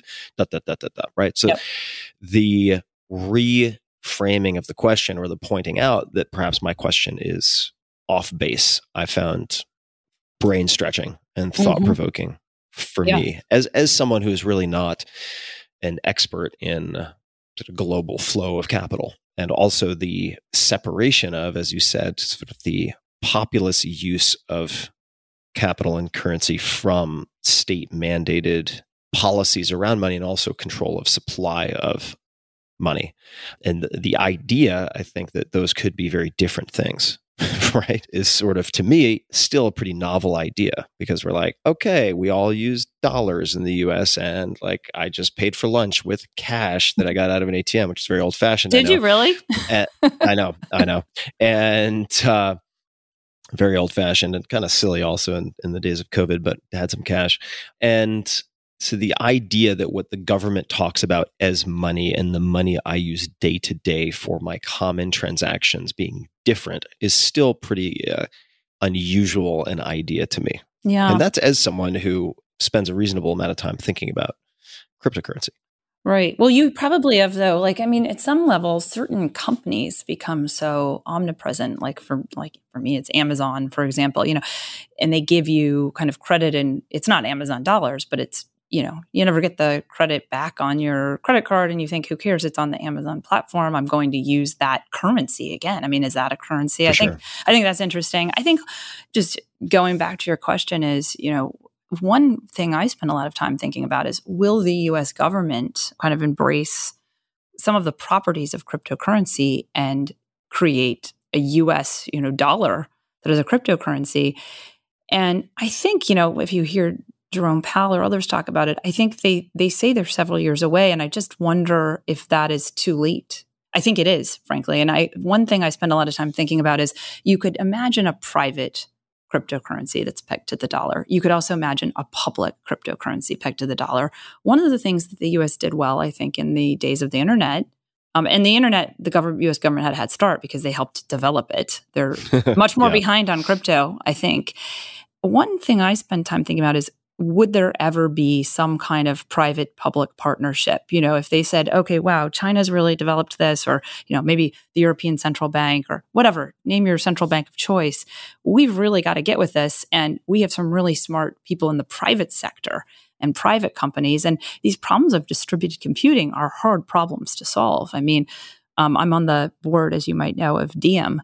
I know Facebook and many other council members have devoted legions of top engineers to kind of building that blockchain. It's not easy. And so do we think we have that already resident at, you know, the Fed or something? I really think that one idea is to have a private-public partnership. But then, as you point out, there are other decentralized systems that are working already, like Bitcoin. I mean, Bitcoin is volatile, but now you also have stable coins and you have wrapped Bitcoin. I don't want to talk too much because, like you said, crypto is like religion at some point. You have like maximalists. And I'm a crypto maximalist. I'm not a particular asset maximalist. But I do wonder if, what will win and what is going to have a good go-to-market first. And I think fundamentally what's going to start getting used first and early adopted and obviously already Bitcoin is the grandfather at being, developed in 2008. But who will get enough market share earliest? Because there's real network effects, right? And so if the US government develops a digital crypto dollar in, whatever, I'm making up a year here, 2028, has it already been overtaken? That's some of what I think about.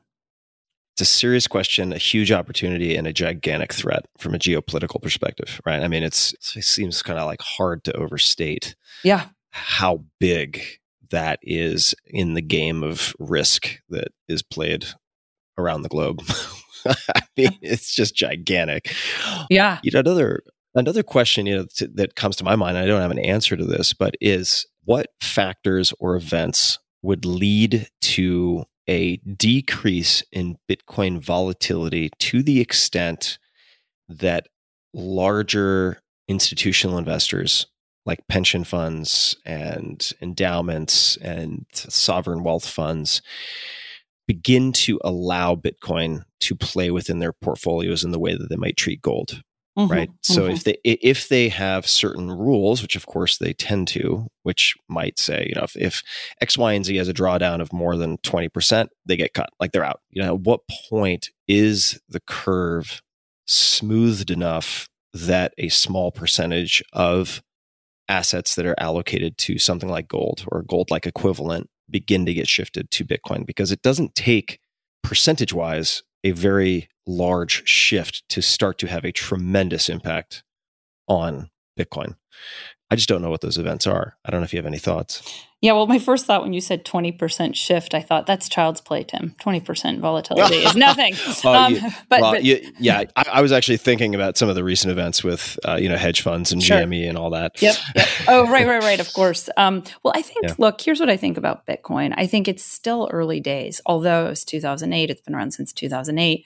It is still early days, and I think we're going to see adoption in waves. And again, this is not a price prediction, no investment advice, et cetera, et cetera. I know I'll have all those disclosures, but I do think that we'll see waves of it, and we're still in the early days. But you are starting to see, you saw, I'm sure, Elon Musk's tweet about, or I guess it wasn't his tweet, but it was the S1 that Tesla filed that says they're putting some of their treasury into Bitcoin. And it's not just that, right? MicroStrategy. And there are a couple other companies I know that are looking at that. And I think those are kind of early examples of companies putting small portions of treasury into it. And I think we'll see another wave, I suspect, where more and more companies do that down the road. I don't know when that would be. We could even see at some point a wave where certain governments might put a small fraction. I'm not talking about a lot. I'm talking about a very small fraction. You pointed out, just like they do with gold. And so I think, yes, that would obviously, one would think, offset volatility, but who knows? As you know, Bitcoin has been a hugely volatile asset, which is why we have stable coins. And I'm not knocking Bitcoin at all. I'm obviously a fan of Bitcoin, and we've disclosed before we have a sizable portion of our fund in Bitcoin. So we are Bitcoin fans, but I would just be completely speculating if I said I would know what would happen to the volatility. I think the best thing I could say would be that I think we are in waves, and we will continue to see waves of, we see some early adopters of institutions now, some early adopters of companies. And I think in the next wave, we'll see more. And then there will be another wave. So let's come back to you. And I know we have a little bit of time left, hopefully. And I'm looking at a bullet here in front of me that I would like to explore. And here's how it reads. Or paraphrasing it, you've spent lots of time saying no to things that your peers thought were must do to pursue other paths people around you thought were the wrong move. What of those was actually the most challenging? I want to try to humanize you a little bit for folks, because I think that it's like Wonder Woman in the bracelets with the concealed carry, with like the crypto ninja skills. I want to sort of paint a picture of one of those decisions, if it exists, I'm not asking for fiction here, but if you have said no to a lot of things that people thought you should do, maybe even insisted that you needed to do, to take the path less traveled, has there been an example where you're like, where it was difficult or where you did it and then you're like, God, this might be a terrible fucking mistake? Many times. I don't only have one example of that. I sadly or happily have several. Let me think what comes top of mind. I mean, I'll tell you one from personal, because you said you want to humanize me, which I appreciate. Thank you. You're welcome. There was a time, and this is actually a personal thing. I have other professional ones, which we can talk about if you want. But, I actually have one top of mind professional one. Okay. Personal one. I was engaged many, many years ago. I was engaged to someone. And, I don't think he was excited to be engaged to me. And I don't think I was very excited to be engaged to him. And fortunately, we mutually made the decision that we were not going to get married. It was pretty early on in the engagement, but we had been living together and it felt like the right thing to do on paper. Everyone around you is saying, oh, how perfect. But I think both of us in our heart of hearts knew that would be a bad mistake. And so telling our families and friends that, there's a sense of like almost shame, it was embarrassing. But we both realized it wasn't right for either of us. And so that felt a bit like a failure at the time. Not a bit. It felt like a big failure at the time. And, oh, by the way, talk about humanizing me. I had to be a bridesmaid in one of my best college friends' weddings about a month and a half after that happened. And I just remember being there and it was like kind of really not a great feeling, right? My own wedding's been called off. And again, it was mutual. But I actually took the opportunity to move back to California. This was when I was in DC. I moved back to California. And, right after I moved here, I actually met my future husband, like super serendipitously. And we this month have our 10-year wedding anniversary.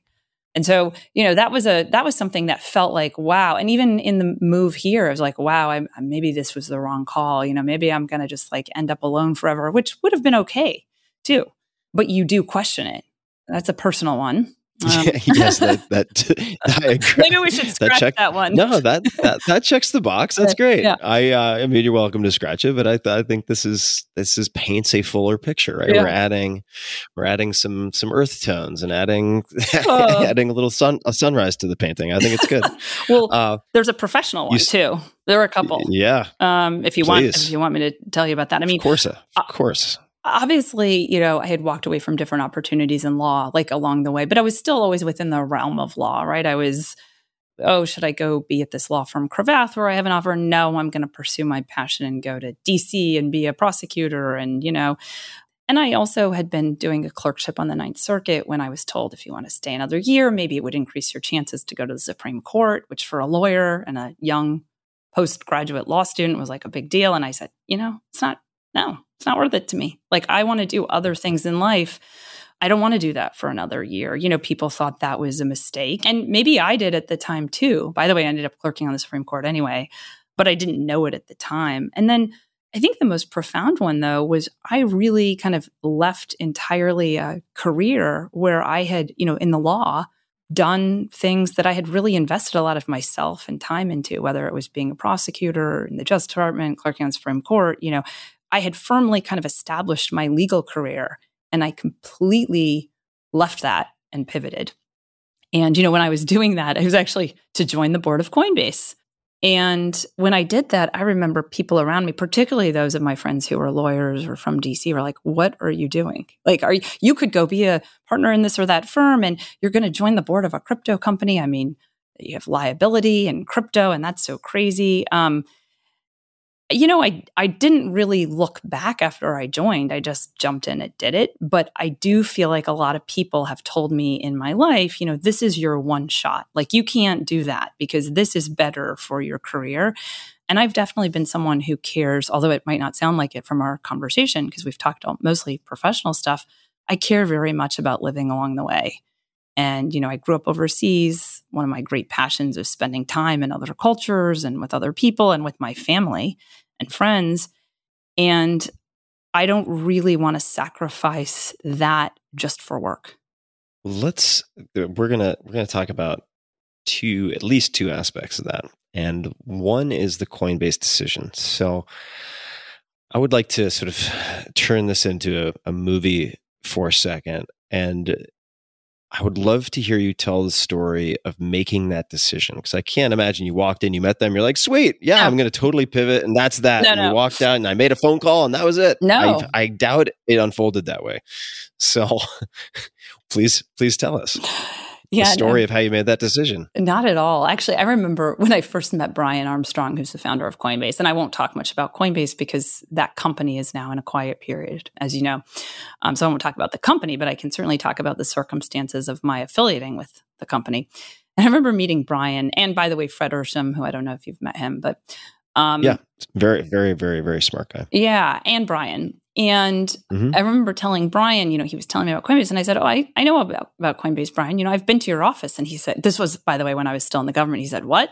And I said, oh, yeah, I've been with the FBI to your office before. You didn't know that? And he's like, no, I didn't know that. It was a friendly visit. It was a friendly visit. It was an informational gathering visit. Coinbase hadn't done anything wrong.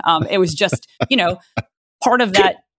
Well, I talked about, you're laughing, but it's genuine. It was part of that. No, but that is a great way to get undivided attention. Oh, it was a friendly visit by the FBI.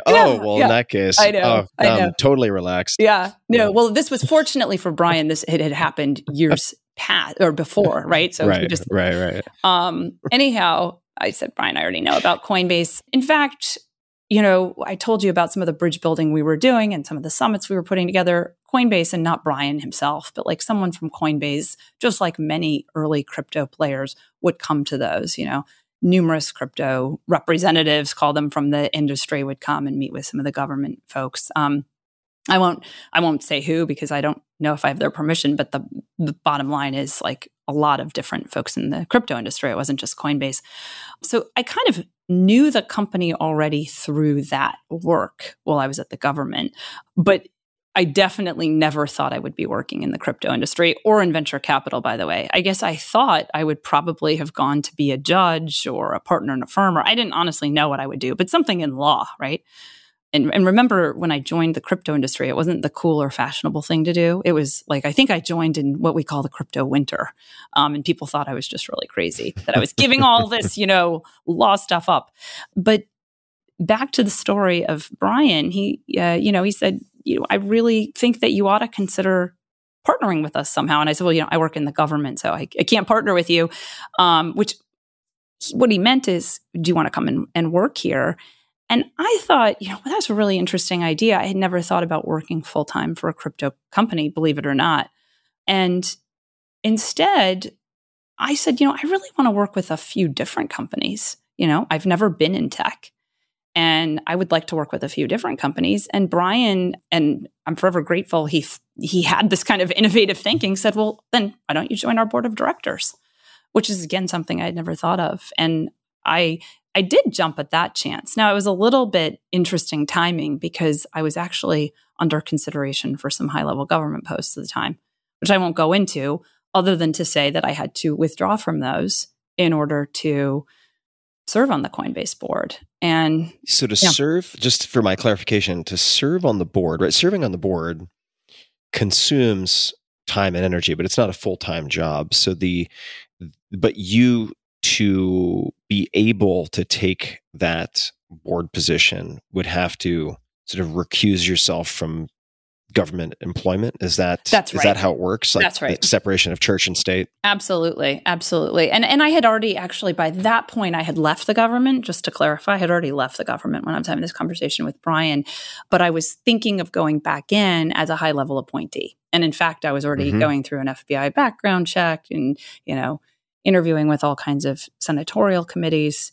And so I was already out of the government, but I could not go back into the government as a political appointee or otherwise, or a judge, and also be on the Coinbase board, of course. Like you said, strict separation of church and state, which is definitely, we want to keep it that way.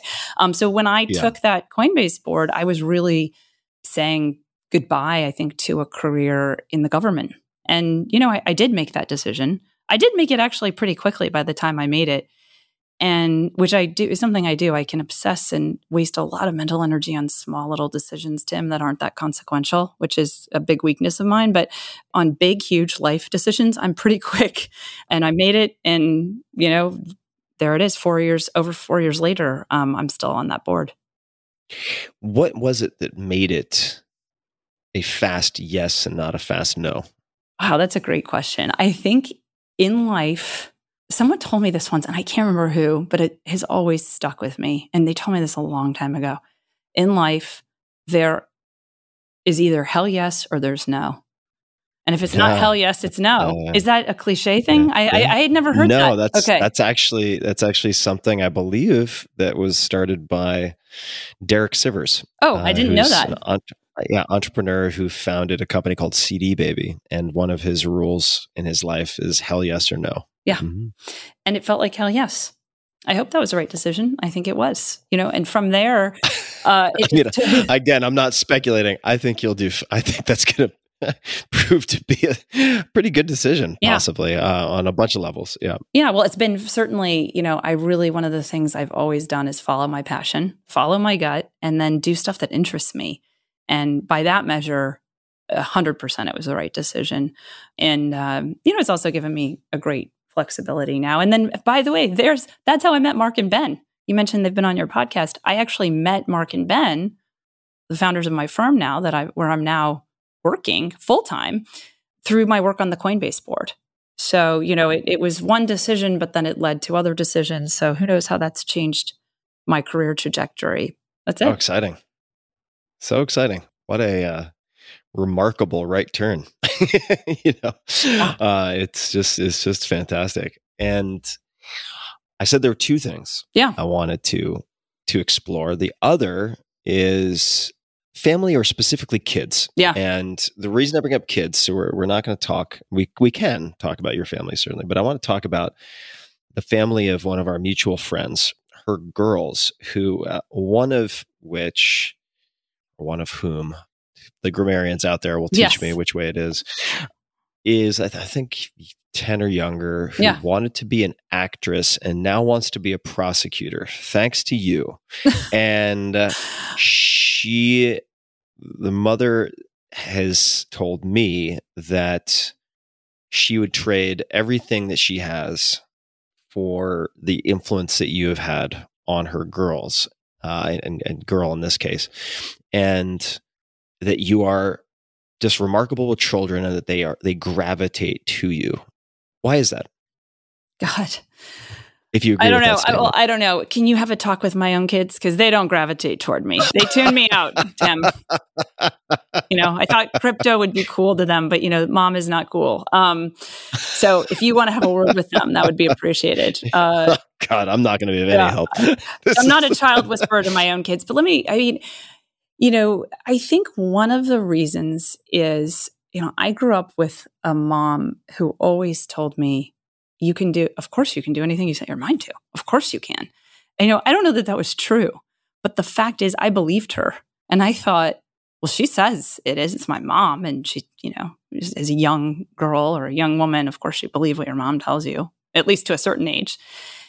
And I think it was almost a self-fulfilling prophecy that someone was believing in you like that, you could do anything you set your mind to. It might take small little chunks, which we can talk about. Like I set goals, but then I if they're audacious, I'm not going to achieve them just easily, right? You break them down into small bite-sized chunks.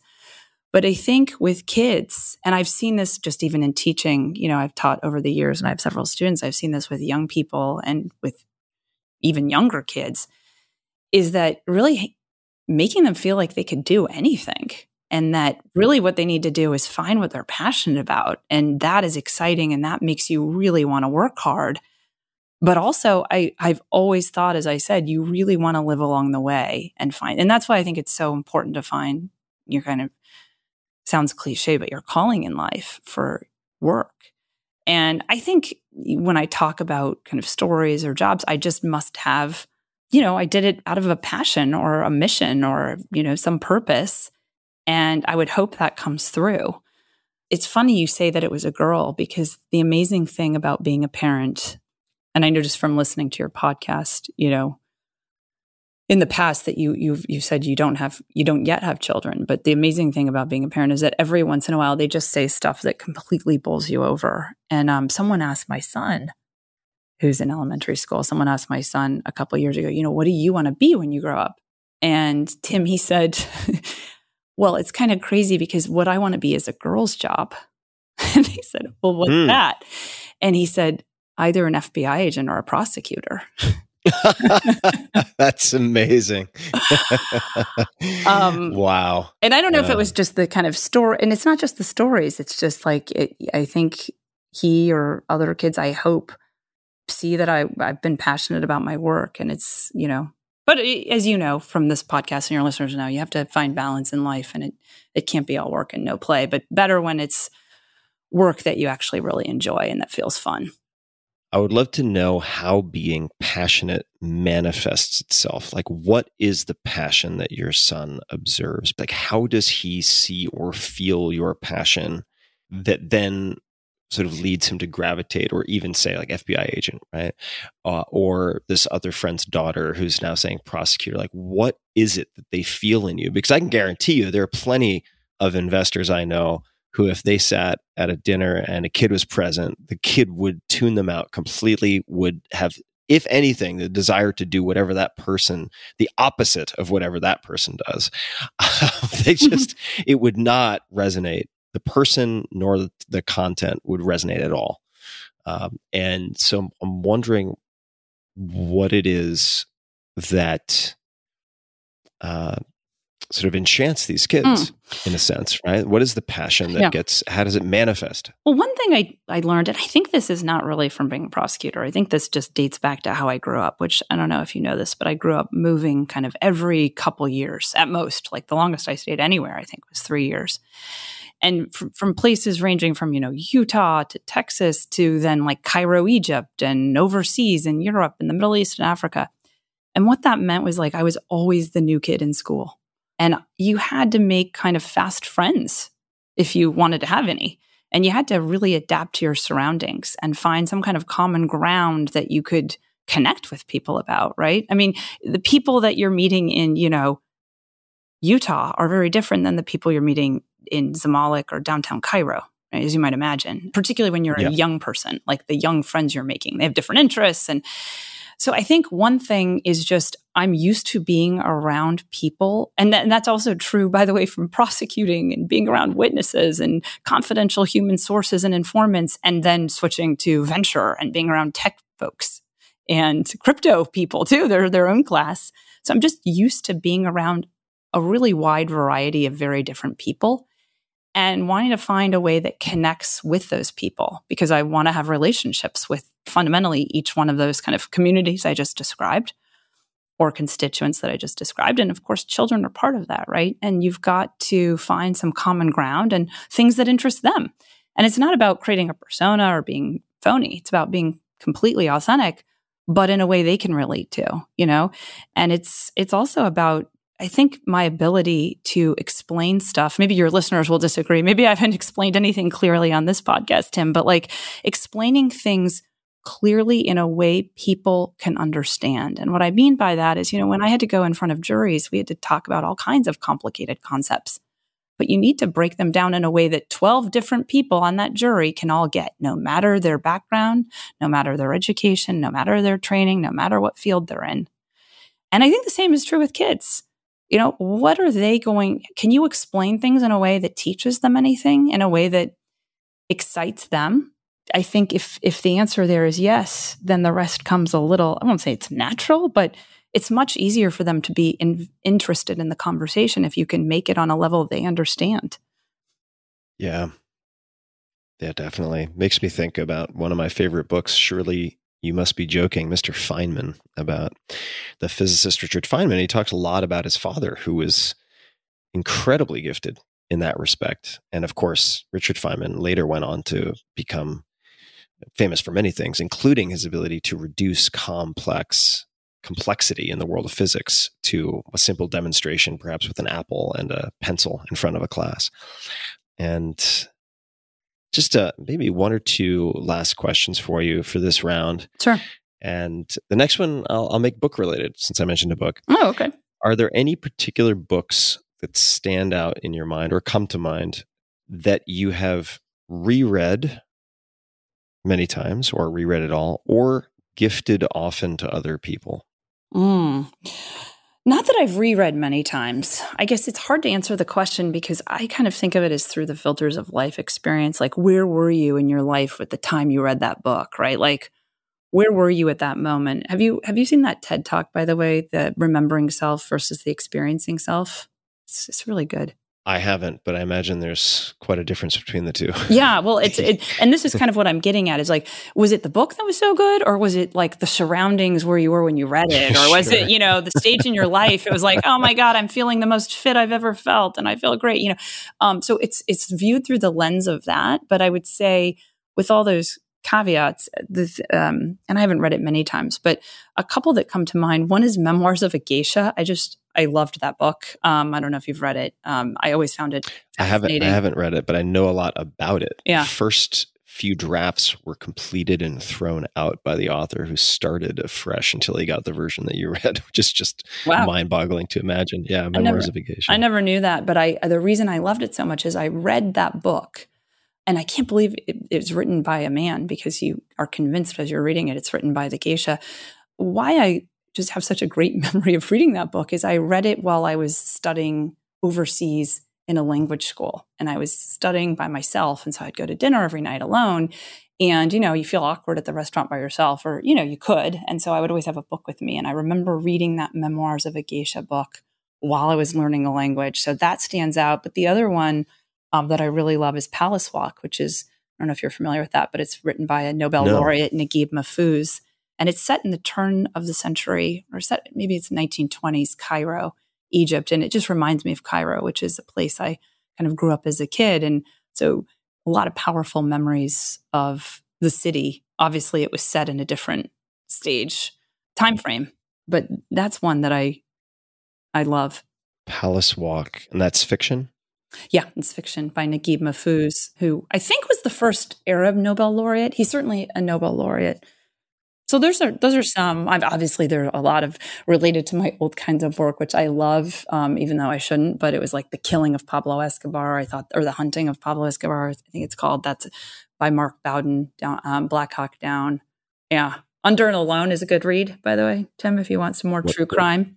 Under and Alone, what's that about? Yeah, it's a best-selling New York Times book. It's actually, remember I told you about the Hells Angels Mongols case I did? Well, the agent went deep cover for 3 years, and there's a lot of quandaries they confront when they're deep cover, right? Living among these criminal enterprises. They have to fit in. So like, what happens when they're asked to violate the law and they can't because they're federal agents, and how do they pass that lie detector test? And it's the story of one agent's journey of living undercover, deep cover, a double life really, and rising up to the top of that gang. And that's a true story. So it's interesting.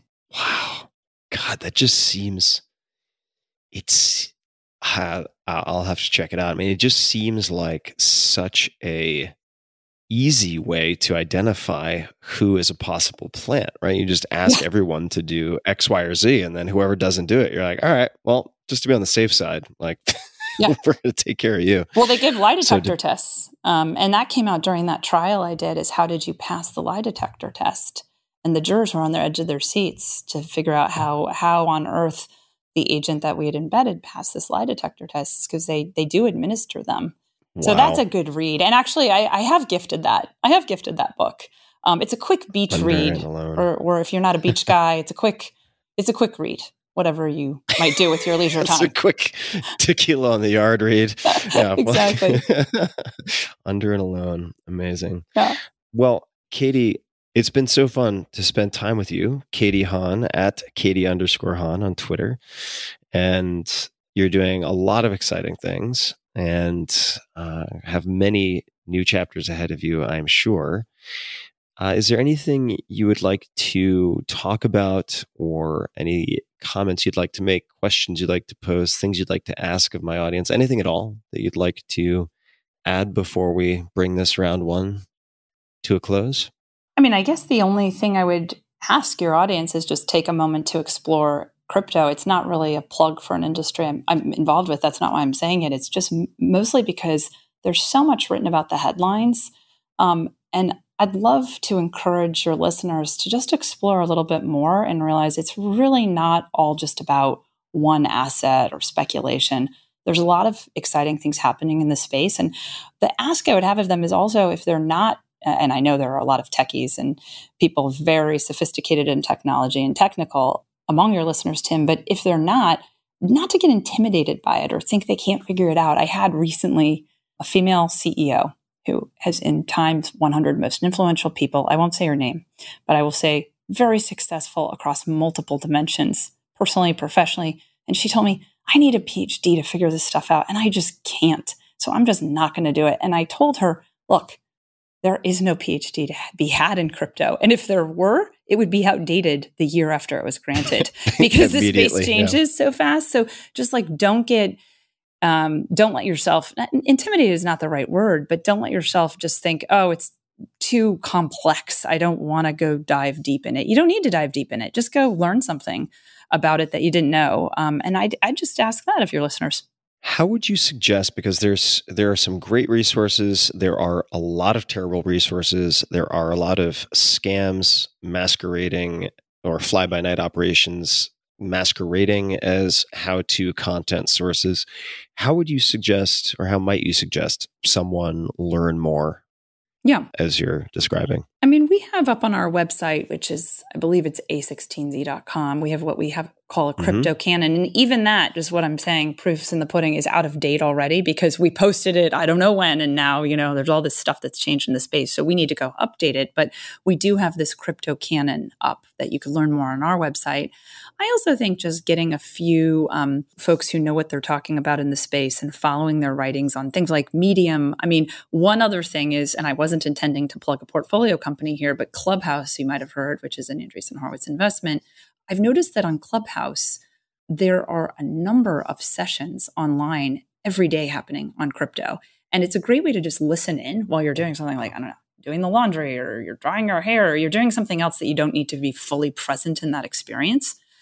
Hop on and put your AirPods in and listen, because I keep seeing all these sessions on, are we going to call them, Tim, Nifties? On NFTs, on DeFi. By the way, we didn't even talk about DeFi, but on DeFi, it's daily. True. There's daily sessions on all of these things.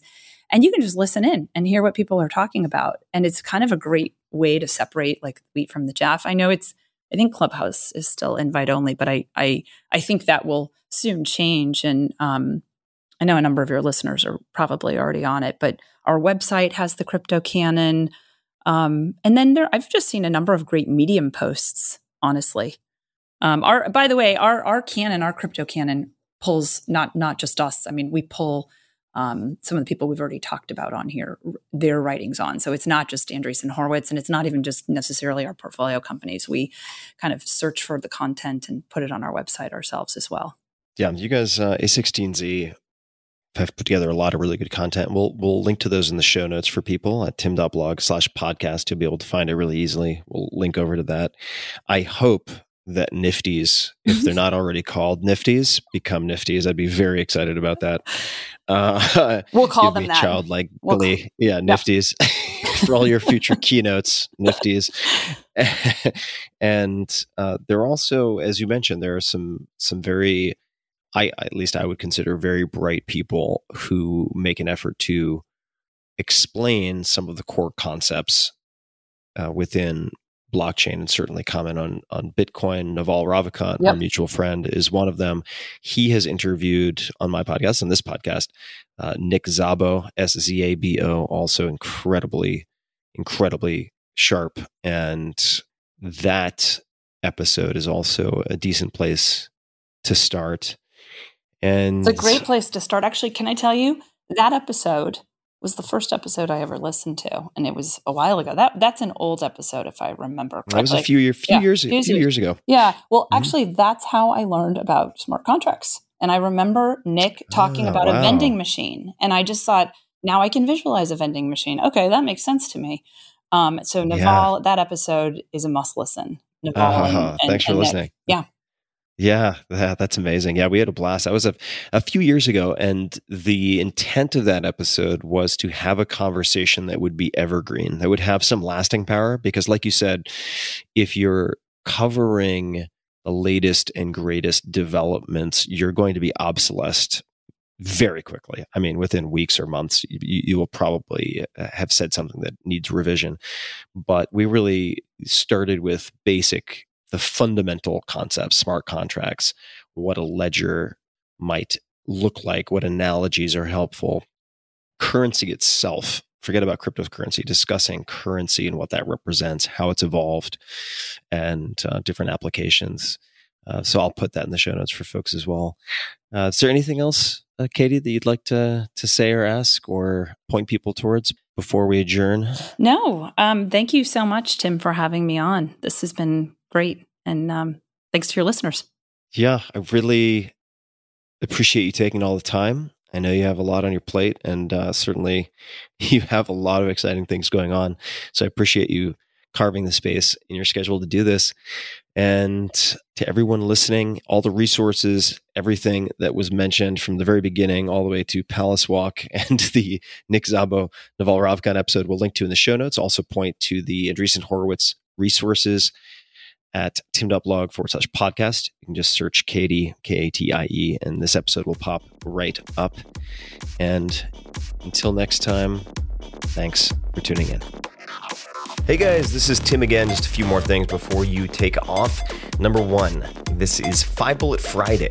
Do you want to get a short email from me? Would you enjoy getting a short email from me every Friday that provides a little morsel of fun before the weekend? And 5 Bullet Friday is a very short email where I share the coolest things I've found or that I've been pondering over the week. That could include favorite new albums that I've discovered. It could include gizmos and gadgets and all sorts of weird shit that I've somehow dug up in the world of the esoteric as I do.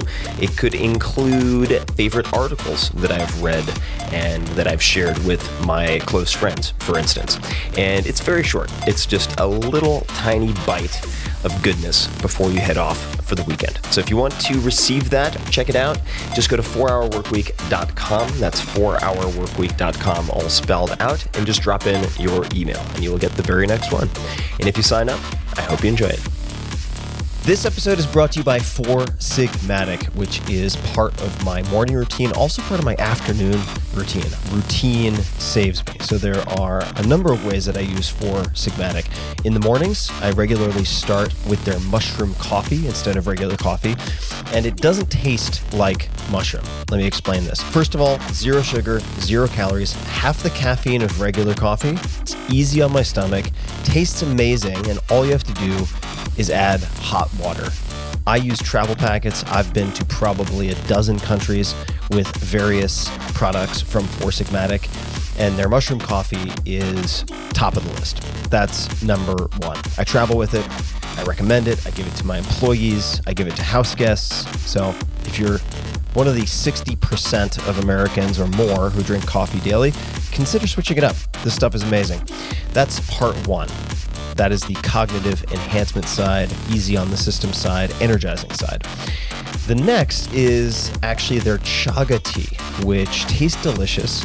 It is decaf, completely decaf.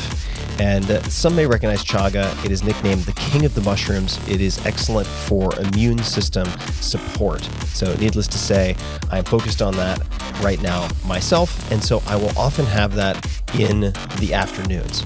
They make all sorts of different mushroom blends. If you are doing exercise, as I am on a daily basis to keep myself sane, cordyceps, excellent for endurance. They have a whole slew of options that you can check out.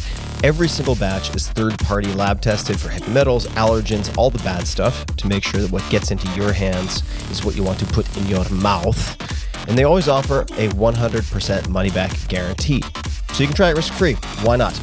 I've worked out an exclusive offer with 4 Sigmatic on their best-selling Lion's Mane coffee. I literally have a mug full of it in front of me right now. And this is just for you, my dear podcast listeners. Receive up to 39% off. I don't know how we arrived at 39%, but 39% off. It's a lot.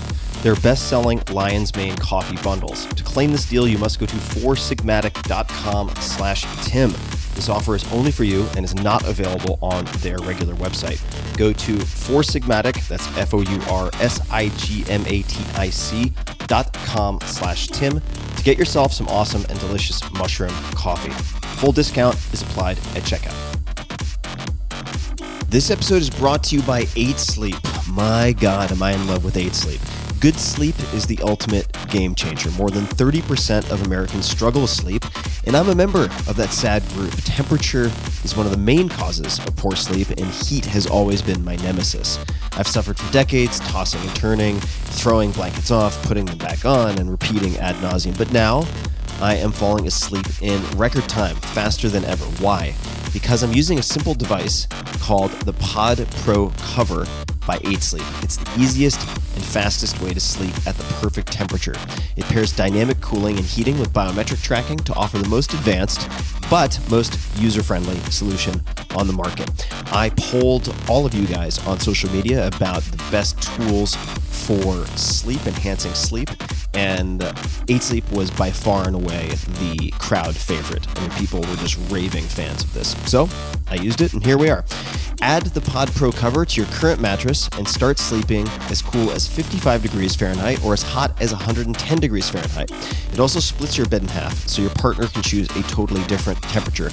My girlfriend runs hot all the time. She doesn't need cooling. She loves the heat, and we can have our own bespoke temperatures on either side, which is exactly what we're doing. Now, for me, and for many people, the result, 8 Sleep users fall asleep up to 32% faster, reduce sleep interruptions by up to 40%, and get more restful sleep overall. I can personally attest to this because I track it in all sorts of ways. It's the total solution for enhanced recovery, so you can take on the next day feeling refreshed. And now, my dear listeners, that's you guys, you can get $250 off of the Pod Pro Cover. That's a lot. Simply go to 8sleep.com/Tim or use code TIM. That's 8, all spelled out, EIGHT, sleep.com/Tim, or use coupon code TIM, TIM. 8sleep.com/Tim for $200 off your Pod Pro Cover.